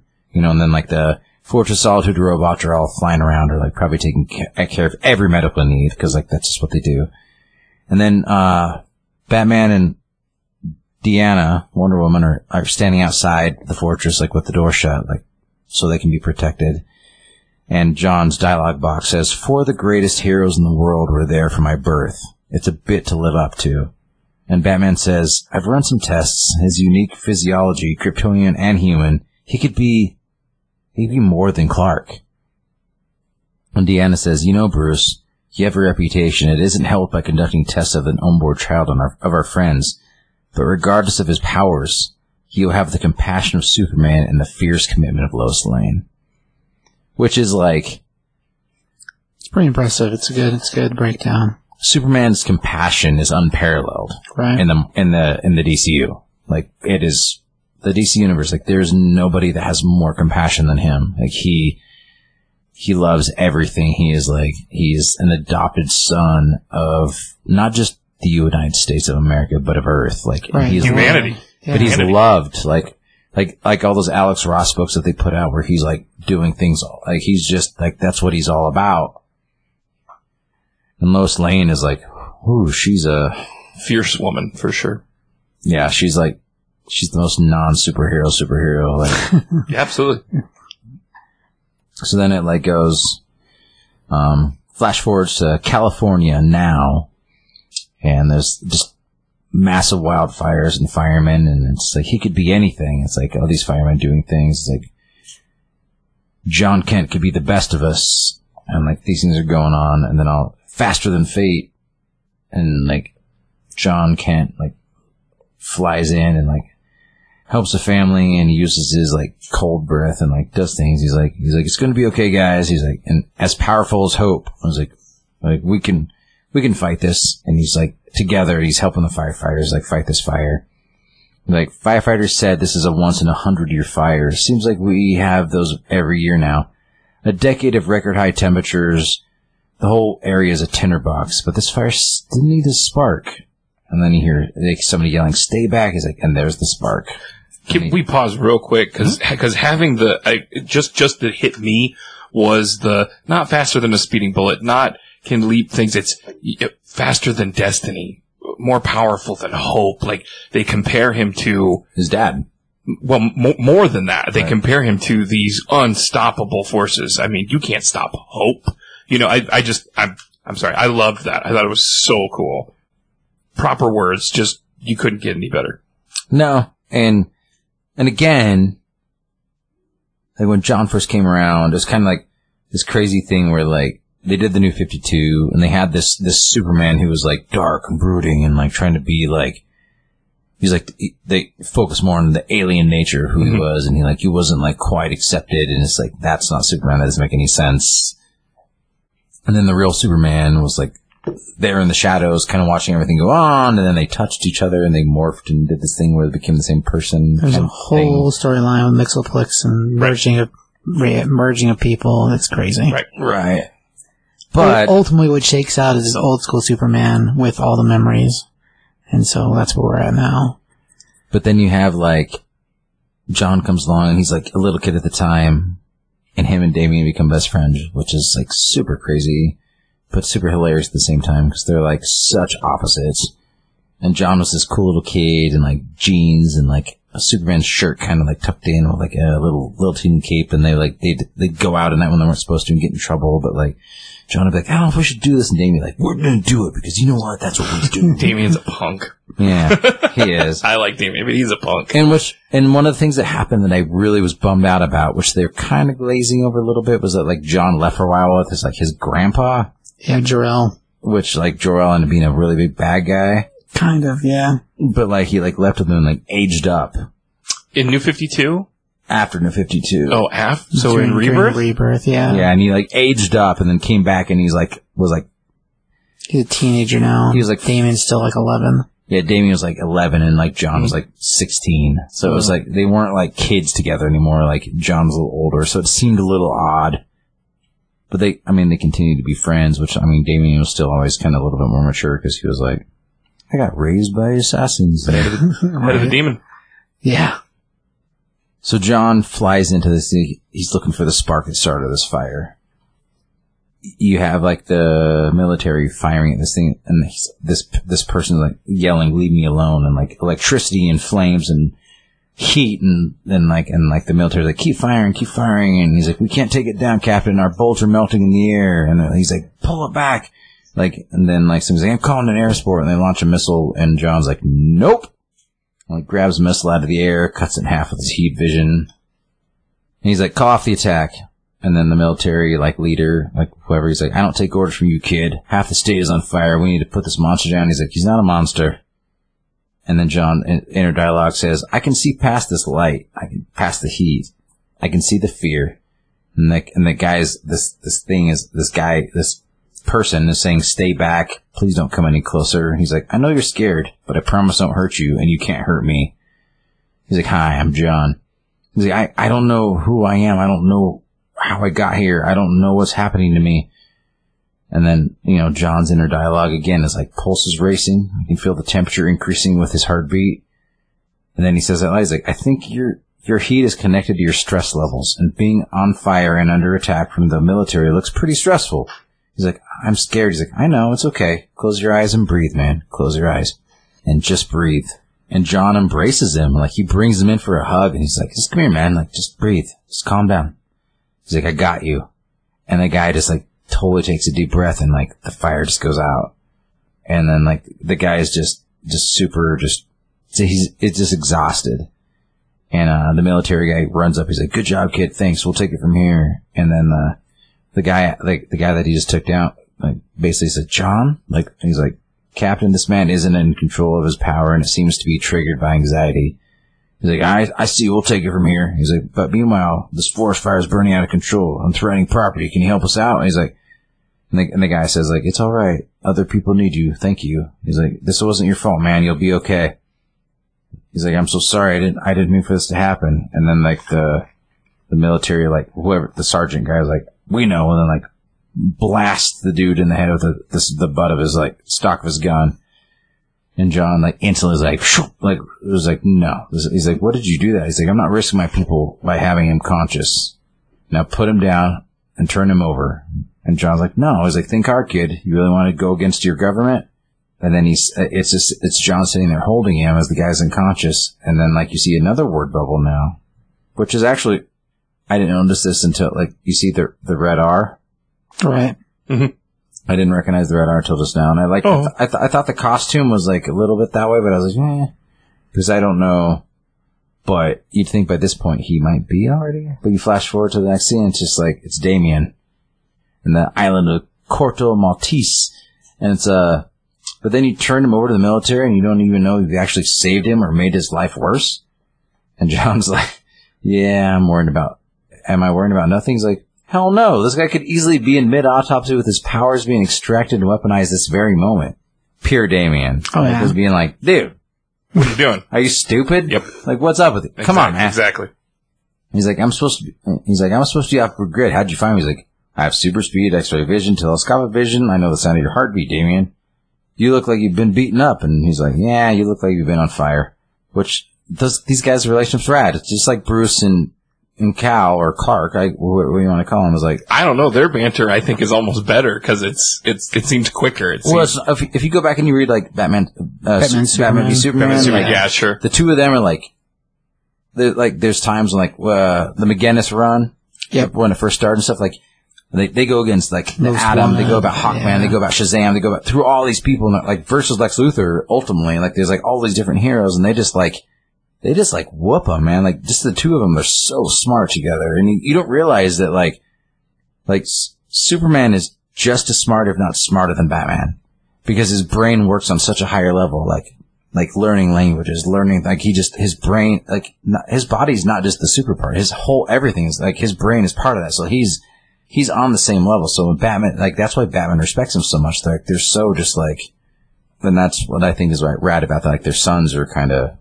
Damien's funnier, I think, but yeah, I get what you're saying. Well, funnier than Bruce. I guess. Bruce is so Bruce not isn't funny. Yeah, Bruce isn't funny ever. The funniest thing Bruce ever did is knock out Guy Gardner. Exactly. It is funny whenever John says that Damien looks like he's been beat up, it's because in Robin, Damien's series, he is in the middle of the tournament. Basically a battle tournament like Mortal Kombat. Yeah. So like, I mean, that's not what it's called. That's basically what it is. And you look like you've been on fire. So right. Whatever. Hilarious. It's like, there's a bunch of, so John says, there's a bunch of ninjas above that alley. He's like, yeah, I'm in the middle of a tournament. One of the competitors probably wants me dead rather than fight me. You mind if I deal with this while we talk? So he's like, he's so like not, he's like, yeah, whatever, we'll figure it out. He's like, so what's up? He's like, I guess I'm trying to work out who I am, and I wanted to talk to you because I'm your only friend that you're not related to. He's like, yeah. He's like, you really should do something about that. You need to find a way to not be you 24/7. And he's like, you good at taking a break? Or he's like, you at taking a break, are you? He's like, we're discussing your character flaws, not mine. He's like, and how could I be someone else? I am one of the most recognizable people on the planet. He's like, my father's Batman. You think we can't build another identity? Leave it to me. He's like, oh, thanks. And like and the things are going on, like ninjas are hitting him too, and like ninja stars bouncing off the side of his head, and like hitting him with swords, and like ding, ding, ding, and he's just like kind of just like, and like he does every once in a while, and like so finally someone tries to kick his head and grabs it, and the ninja's like, this hardly seems like a fair fight. He's like, a fair fight? You try to ambush and assassinate my best friend. Also, ninjas are supposed to be silent. I shouldn't hear you complain. He's like, So Damien says, I get what's bugging you. There's nothing heroic about serving the status quo. I mean, there's a reason I'm a vigilante. He's like, I don't want to put out fires and ignore the cause. He's like, exactly, but it's easy to punch a ninja. A little harder to punch the climate crisis, inequality, the erosion of a free press, and the rise of demagogues. But with what I see, with what I can do, is like, I know you can literally change the world. That's a lot, and I imagine it's damn scary. He's like, here, I want you to watch something. It's an underground stream called The Truth. They report what others are too afraid to. He's like, I have to go. But you're the son of Lois Lane. She's dedicated her life to exposing corruption and injustice. Of course, you feel like you should do more. I know I do, John said. He's like, I just don't want to overstep and make people nervous. He's like, there are some people in this world who can do with being a little nervous. What do you want that symbol to stand for? He's like, truth, justice, and a better world. He's like, I just want to help. He's like, good. It's time for Superman to stop fighting the symptoms. You're powerful enough to be the cure. It's like, ooh. And then it shows him flying above the earth, and it says, next, fight for truth. And I'll tell you, man, like, I'm not sure when this is taking place. Is this like current continuity? Is like, I don't know. It's current. After Future State. This is all before Future State. So Future State's the end goal, theoretically, from this. So this is taking place currently, because Robin's book is taking place currently, and that's, when he mentions the tournament, he's mentioning his own book. So it's all current continuity right now, as far as timeline's concerned. But as far as story, I mean, it's written really, really well. I mean, Tom Taylor kills it. It's so good. Like, he's so good in this book. Do you have a score for that book there, Josh?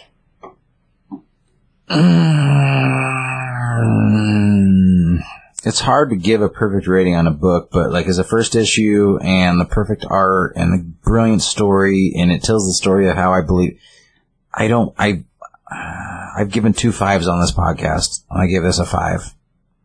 Across the board, I'm surprised that I did. Like, I give this a 5. Like, when you told me that you're like, oh, I think you'll like this book a lot. And it's like, we'll see. But I'm like, 9. It's a really brilliantly done book. Like, the writing's brilliant, the art's brilliant. Like, I don't know. Like, I was blown away. Excellent. Mr. Brown? I'm also going to give this book a 5. I've never given a 5 I've never done it. This book is incredible. My only part, and I can't fault anybody, I would have chose a variant cover because I just looked them up and man, are they cool. I'm not a huge fan of the throwback, but I can't fault the book for that. I would have picked up a variant just because, specifically, by the way, this one of John just over with the sun is just killer. Just beautiful. The art in this is stellar. I can't say that enough. The story is perfect. And obviously we talked, in the middle of it, but that human aspect that they give, Superman, they obviously give to John. I didn't get teary-eyed, but it definitely did pull at my heartstrings as well when, Batman and Superman are sitting there shaking hands and it's, Lois giving birth to John. I have no negative things to say, but it's a 5 for me for sure. All the way. How about you? We gonna go all the way around? Man. That one's cool too. Yeah, that one's really cool. But I think this one's my favorite, right? When it comes to covers? Oh, yeah. I do like that one. That's the throwback, Super Sense throwback cover is probably the coolest cover. But this one's the best one, I think, that like the regular stuff, right? There's some great covers. Him just sitting over Earth with the sun. There's a family portrait one that's really cool. That one right there, I think. The one with him over the Superman symbol is really neat as well. Man, this book is great. A lot of good a lot of good covers. Yeah. Let's see. As far as score, I mean, it is really good. And like Tom Taylor, he's awesome. And John Tim's also awesome. So I mean, they're both fantastic. The colors in the book is really sharp too, and I couldn't tell you the names, I don't know that, but it's really good. Man, yeah, I give it a 5 too. Like, it's really good. Like, the throwback pieces, the whole... Color says Gabe Elteb? Oh, also fantastic. Gabe Elteb, yeah. the way the book moves is really cool. I like how we're being told the story of John's birth from John. Because we have not seen that yet. Not really, no. Like, as a thing, whenever we first meet him, it's in that mini-series where Superman is get revealed that regular Superman is still around, so we have two Supermans, and somehow him and Lois and John have survived into this reality without any precursor to the other reality when it went away. So, like, as a thing, he's already like a 10-year-old boy when we meet him, originally. Right. But as far as, like, the story, the way this thing plays, like, the way Justice League works with it, the way Diana and Batman are there, and just, like, the way all that stuff plays out is just so well thought out. And the dialogue between people and between characters is just spot on. Dude, the way he talks to this guy who's having this episode, who is just engulfed in flames, is so accurate. And not even just flames, like, he's so hot that, like, bullets are melting before they get to him. Exactly. And he's like, dude, you're okay. And then at the end, I thought a perfect touch was, this wasn't your fault. This wasn't your fault. It's okay. That's amazing. A writer really had to think about, but then, what would this character say to somebody afterwards? But as you read it, and you're going through, like, Batman and Wonder Woman talking about him, and his parents talking about him, and, like, you're seeing him do all the right things, and then he goes to Damian, and he's like, and then you just let him take him? Yeah. So he did make a mistake. So he did make a mistake, a moral mistake. He's like, I shouldn't have let him take him. And Damian's like, yeah, you shouldn't have. You're an idiot. Right. They're probably cutting his brain open right now. You know what I mean? So, like, he's still learning. Yeah, but that's what I'm saying. Like, they show him as this perfect thing. Like, they lead up to him being so perfect and so fantastic and, like, the perfect son, and, like, and then all of a sudden he's just like, but he's still like a kid. He still has, like, he's like, I'm still, and he's going to his best friend to be like, what do I do, man? That's part of what's priceless about it, is that the way the characters interact with each other is so well thought out and so well delivered. Mm-hmm. I mean, that's part of the whole reason why it's such a good book. Like, the backstory, the front story, freaking awesome. Is that Black Mask? No. Who's that? That is Mr. Bones. It's an ad in the back of the book. Yeah. He's, actually, we talked about it on a couple episodes ago whenever we did, Infinite Frontier. His hands are bones. Okay. Future State stuff. I should have known it. No, it was Infinite Frontier whenever we did issue 1 of it. The one with Roy Harper at the end where he's got the Black Lantern ring. Right. So that's the, that's the dude from, he's from, Infinity Inc. originally. Tom McFarlane, and I can't remember who the other guy that created him was, but originally when he was first drawn, he's Spawn without Spawn's head. Oh, okay. Pretty much. We'll find pictures, you can see it in a minute. But yeah, it's just an ad in the back of the book, is what you're looking at. Oh, I thought it had to do with the story that was going on. But not with this story, no. Infinite Frontier, yes, but not this story. 3 5s, buddy. I know. Absolutely. I don't think I've ever seen that happen. It's a great book. Well, you said it too. I mean, you said 5, and I was like, this is going to go all the way around. It's really good. It's really good. Like, it's really, really His good. suit is impeccable. Like, it is. See, like, so years ago, there was Superman went, like, through this really weird phase where he was really worried about, like, he did, like, the Tony Stark phase, which before Tony Stark did it, with, like, when Tony Stark tried to do the iron, like, the thing where he protect the whole Earth. Okay. And he, like, had all, like, the robots, basically. Right. But with the Ultron thing and all that kind of stuff. Superman tried to do that in an issue, like, so, like a story arc, like 2002, 2003, maybe 2004, right in there. And so there was like the art. The cool thing about it was like it was kind of like he just made all these different Superman robots, so he literally could be everywhere at all times. And like people are like, you're overstepping your reach here, and he's just like, I gotta be everywhere. I gotta be everywhere. But what was cool about it was like you got to see like a million, like a bunch of, like whoever, all the people that were working on, because they did it in Action Comics, Adventure Comics, Man of Steel, and the Superman. Like different versions of the costume. So all four books at the time. Nice. So you got to see all these different artists and writers, like all their different versions of the Superman suit. There's probably like 500 different versions of the Superman suit. And the one thing that I always really liked was the red across the shoulders and like being down into the symbol. I always thought that was super rad. So the way John's cape connects to his. Okay. That was all. That was The shoulder blades. Yeah. Yes. Shoulder blades. Okay. And then like John's S is the Kingdom Come S. No, it's not. Mm-hmm. No, it's not. It's way closer to the Kingdom Come S. It's like a mix between It's closer, but it's not the Kingdom Come. Because the Kingdom Come Superman outfit is my favorite by far. There's no doubt about it. There's no doubt in my mind.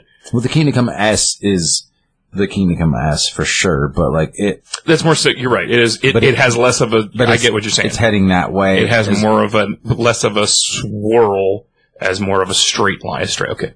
I see what you're saying. But I mean, Worlds at War Superman, where he had put the black in it for a while, was pretty incredible. Cool. But like that's the only time that like between that and the Kingdom Come, like there's black in the. What about the black Superman suit in Zack Snyder's Justice League? You had to have loved that, right? It was Death of Superman before. I know it was, but I'm just saying you had to have loved that suit. It was gorgeous, beautiful. It wasn't gorgeous. It was his suit that It was the healing suit. It was his healing suit that they I know. the robots put him in. It looked the Eradicator amazing. actually put him in that suit so he could put him in the birthing matrix. Right, but it looked amazing. It did look cool. Thank you. And It did look cool. He didn't come out with the mullet. That's Right, true. that's true. He didn't have the beard. Both things true. Right. Or the mustache. That would have been way sweet. Like the one thing That would have been the one thing great. Kryptonians grow is mustaches and they wouldn't have to cut it out. They're like, Could have why does he have explained only all a of mustache? Could have explained That's what everything. Kryptonians grow. They just grow mustaches, man. This is why you're so much smarter than me. Oh my gosh. Goodness. You just need to watch Invincible and you get your mustache there. But I always liked like the red, like it goes up into the shoulders, like the whole piece. I always thought that was really cool. And like a lot of people, like over the years, for a zillion years, like people are like, oh, get rid of the red underoos, get rid of the red underoos. And just like, you can't get rid of the red underoos unless you like bounce out somehow else. And like with John having the belt, which is like the belt is like basically from New 52. Mm-hmm. Pretty much, yeah. You put a little bit of red on his toes, and then you put like the red on his shoulder pads. It balances out just a little bit, and it's like I think this is probably. I mean, Cal's always going to have the red underoos. It just really is. Like you can't take that away from him. I mean, it would look. I mean, that's who he is. It's Superman. But like, if you were going to do like this, is probably the most purest version of the next. Like, I don't think I don't see another. It's just kind of the way it's going to be. Like, style-wise for John. Kal-El will always have, like, just the red. Well, That's who he'll always be. And his S is more classic, like you said. It's more round to it. Yep.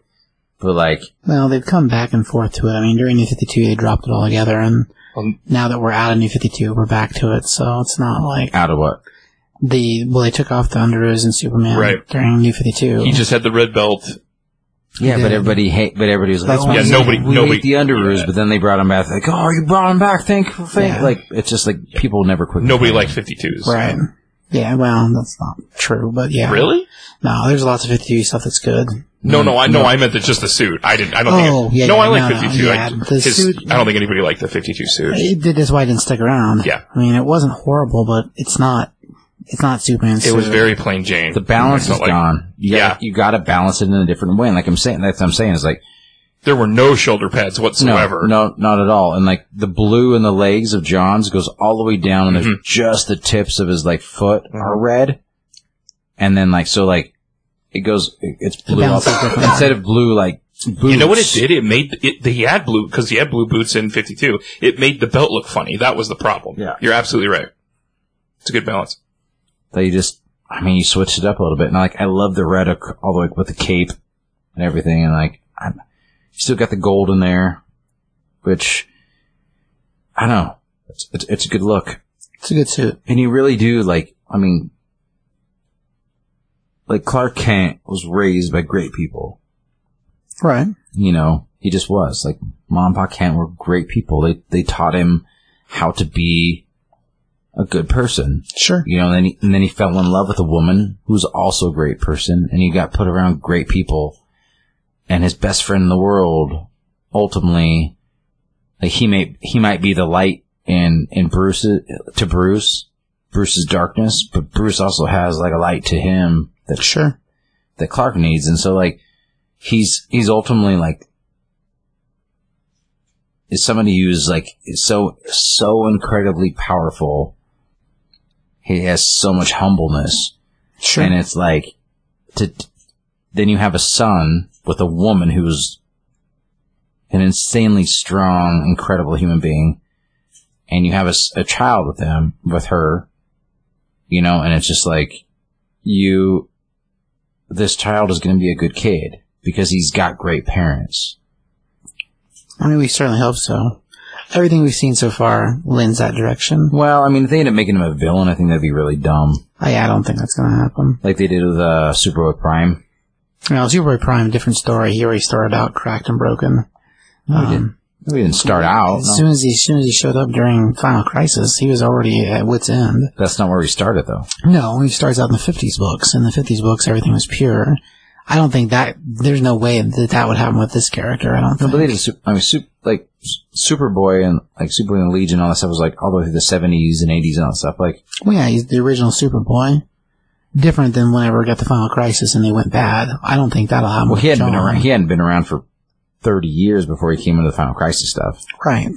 So like, but like, I guess I don't understand what we're trying to compare it to. I don't think that's going to happen with him. No, that's what I'm saying. I was like that Superboy was with the Legion and like did all that stuff and like, but then like when they brought him in as like Superboy Prime from Earth Prime. Right. And he was just like corrupted, like my Earth died and this. Yeah. He just like kind of went crazy. But I think that like John is the true son of Superman, the one true son of Superman. He has been raised from, you know, like, I think he has. I don't think he's going to go bad. That's just, you know, that is a thing. It's more of a learning curve that we got going on with him. As far as the thing, I don't think we'll see him turn evil. I mean, that'd be. Well, that's what I'm saying. I hope that they don't do some weird thing where he doesn't turn evil because I'm like. Right. Yeah. Okay. With you. Yeah. That's really cool too. That was pretty good as well. The portrait. Oh yeah. Sorry, I'm looking up all these variant covers that I shouldn't be looking at. Yeah. Well, after books, what'd you learn today, Josh? I mean, I learned that like most of the time you might be wrong, but today you're right. Because this is a good book. Right, most of the time. Tyler Brown, what'd you learn today? Man, I learned a lot. I learned a lot of things. I learned I can give a 5 on this podcast. I didn't know I could do that. I didn't know I ever would. Now I have. All right. And I wasn't alone. I learned that all 3 of us can make 5s. That's great. That's true. It's good to know. That's true. What I learned today, Josh? Has there been on all 5s before? I don't. There's a point in time where we didn't do numbers. There used to be a different grading system that was more chaotic. I don't know if there has been or not. My brain feels like there's got to at least been one time that there was, but I couldn't tell you right now trying to remember. So. Was there 3 people though? There would have been more people at that point. Okay. Anywhere from a gauge of 2 to. I don't. 7. Since, like, CBS Me did, like, a bazillion episodes with just the 2 of us, I don't think that we've ever been agreed on both 5. Not both 5s, I don't think. So. Not that I can remember, at least. Yeah, if we're wrong, then email CBS and we'll send you something cool. Yell at him. Some stickers or something neat. Mark the date and Reference time. where it happened. Reference, yeah. Let us know. So what I learned? But you gotta say where it happened. 5s can happen? That 5s can happen all the way around. Okay. That's a good thing to learn. But yeah, you gotta reference where it happened at. That way, then there's proof of the situation. Anyway, so books to watch. Do you guys have anything on your radars? No, but you did text me about Lucky Devil. That's right. Lucky Devil #1 came out, and it is good. Did you read it? Yeah. The end is pretty. The end of the first issue it goes to dark place, but that's what you should expect from the write-up. Sure. But the art's good, and the story, it's interesting. Yeah, it's good. Yeah, it's good. As far as like a book in the world, there's a book that came out this week called Cinnamon. It's from Behemoth Comics. I'd say check that thing out if you like fun and chaos. The art's really cool for what it is. Cinnamon's about a cat, and when his owner is not around, what he believes the world is like, which is action, adventure, and drug dealers. It's awesome. Wow. Yeah, it's fantastic. I'm going to have to show you, Josh. It's great. Issue 1 came out this week. It's got 3 different covers for the normal covers. I'm sure that there's probably some crazy variant out there in the world that was a store variant probably, but it's awesome. Okay. It's only a 3-part miniseries. Company putting out again is Behemoth. So I'd say check that out if you like cat shenanigans. It's awesome. Dig that a lot. As far as other things, Noctera is still killing it. It's so good. So good. Number 6 comes out here in the next 2 weeks. It's fantastic. So I'd say if you haven't seen that thing, check that thing out because it's awesome. Is Dune doing anything by chance? There is a Dune series that's still going on. It's a 12-issue series altogether, and we're around issue, I think, 10. Okay, I was curious because the movie's October. Right. Do you know if it has any ties to... Not that I'm aware of. I mean, it seems to be more based out of what the books were. Okay. It's the best I can tell you. I mean, no one seems to be drawn to match the movies. Okay, that's what, yeah. I would assume that we would have seen at least 2 or 3 that were drawn that direction, so I'm going to say Oscar Isaacs is not. pretty easy to see. I mean, he's definitely... Jason Momoa. Oh, that's true. There's a whole handful of them that are like... That thing has so many stars in it, it's crazy. Timothy, what's his name? Oh, Oliphant. Is it Oliphant? I think that's how you I always want to say it like that, and I'm like, do I say his that name might not like be that? how you say it, I guess. But yeah, like, Drax is in it, which is awesome. He's so good. That's a good one, too. I think he's only going to be in it for a minute. Probably. Dave Bautista? Yeah. Even if he is, Rebecca Ferguson's in it. She's awesome. Ferguson. That's her name. She's great. Yeah, she's awesome. She's great. Huge cast in that book. Or a movie. Javier Bardem. Oh, yeah. Yeah. Also, yeah. Yeah, there's so many different names in that movie. It's crazy how many star faces in there. What's her name? Zendaya? From Spider-Man? Mm-hmm. Yeah, Dune's... if you haven't seen the trailer for Dune, check it out. It's so good. I told you, I'm listening to the book, right? Right. I have 4 chapters to go. I'm almost there. Oh, man. It's excellent. Now, there you go. Excellent. As far as other books, I mean, that's what I got right now. I mean, there's lots of other stuff that's really awesome, but... Oh, DC versus Vampires, I think that's going to be great. It'll be interesting to see what it looks like when it comes out and who's actually in charge of writing it. But That sounds terrible. I'm with you. Great. Oh my I gosh, don't like vampires. So cool. I don't like vampires Why has it either. got to be? Because they're fighting them. That's why. That's like Marvel versus zombies. I mean, it's a very similar idea. That's true. Fire is one of the big things that kills vampires. That's true. All I got to do is just like Superman to like just heat vision all of them. Like game over. Flash could vibrate them to death. I don't know. He's not on the cover, so I assume he's in there somewhere. There's like so many people in like DC Universe. Vampires don't work in the DC Universe. That's why they don't have a blade. Now, werewolves? I'd be in. I would be in. Maybe that's I'd the be next leg. knocking at your door. Hey! Let's Let's run into this beast. I need to get those werewolves. Once we're done with the vampires, so we already sort of did zombies, sort of, with Deceased. Yeah. So once we get past Which the was vampires, okay. maybe the werewolves will be the next thing in line. Maybe. Yeah. Anything else? No, sir. Speaking of things that it's already come out, but like, did you see all the Teenage Mutant Ninja Turtle Power Rangers action figure crossovers that are coming out? I've seen some pictures of them. I have not actually seen them in life. I saw pictures. Pretty cool. I mean, I probably won't pick them up. They're not my jam, but like, I didn't read far enough into that series. I didn't know that like, Shredder gets the Green Ranger During the coin, crossover, yeah. which is a pretty cool figure. And then, I thought the color, I guess red makes sense for Raphael, but even though he's not the leader, and then like, He might as well be. yeah, He's the best one. no, Donatello is. No. But then like, Leonardo was the blue, Right. It's a Blue Ranger. and Red Michelangelo was the yellow, Orange, but they made him yellow. Okay. but they put Donatello the black, I think. Okay. And I was like, That's the closest color. I Yeah, guess. closest to purple. Yeah, it was kind of weird. They could have just made them like their own colors. They didn't need to be like, Yeah. you know what I mean? Yeah. A purple Ranger would be cool. Sure. I think there has been one, a bunch, like maybe in one of the space ones. Yeah, there's so many. There hasn't been that they're missing out, They've yeah. missed out Yeah, there's so many. at this because point. April O'Neil becomes the pink ranger. Like if you're a pink, you can make it purple. There's been a pink from the beginning, though. Right, yeah. That's one of the original colors. Okay, but there was a Same. silver and there was a gold and there They was weren't a, original colors, though. No, they weren't. no, like I was saying, like There was an a all- white. That was close to original, but it wasn't. That's as close to the original as Yeah. you go any further than that. There's yeah. Yeah. It's different. There's one with a giant dog head. I don't think that's a color, but there you go. Anyway, thought that was kind of cool. No, it's neat. Galactus is getting made by HasLab. Yeah, it's a Hasbro He's spin-off. supposed to be like almost 4 feet tall. Really? Yeah. Wow. And then like you buy into it.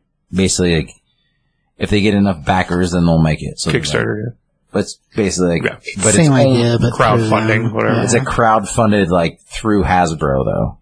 And okay. And so like as you go on and the more backers you get, they do add-ons. So they did a Sentinel before. So like the Sentinel, like as you added on, they added more pieces to the Sentinel. Like more cables and more this That's and cool. more that, or different heads or different like. And with Galactus, he's the next one. So like the Galactus, they hit a certain point where like Nova is her name. It's like it was one of the Galactus's heralds after the fact, after Silver Surfer. And she's like this woman who's like got fire hair and she flies around and she's a herald of Galactus, and Galactus uses these heralds to go like search out planets for them. And so like she's the first time she's ever been made in the Marvel Legends style. Really cool looking figure. And then like they haven't hit the next level yet, but like the shadow outline of it looks like a Silver Surfer. But they've made Silver Surfer multiple times. So I don't know what he's going to look like. Because they've even made multiple versions of Silver Surfer, so I don't know. Maybe it'll be the weird Norrin Rad with the yellow suit on. I don't know why you'd make that one, but maybe. So we'll see. I don't know. Maybe they'll make him extra chromy. Yeah. Yeah, I mean, I guess if you...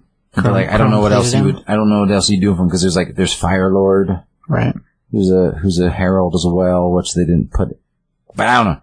Like, but it's like $300 or $400. Oh, wow. Yeah, but it's like literally like this tall. It's crazy, but it's, the It's like size of your a Marvel small Legends person. are like this big. And it's big. It's pretty cool. So That is cool. But when it comes to action figures, I have to say like, hey, this figure's coming out. So Sweet, what's the key? Taki! nah.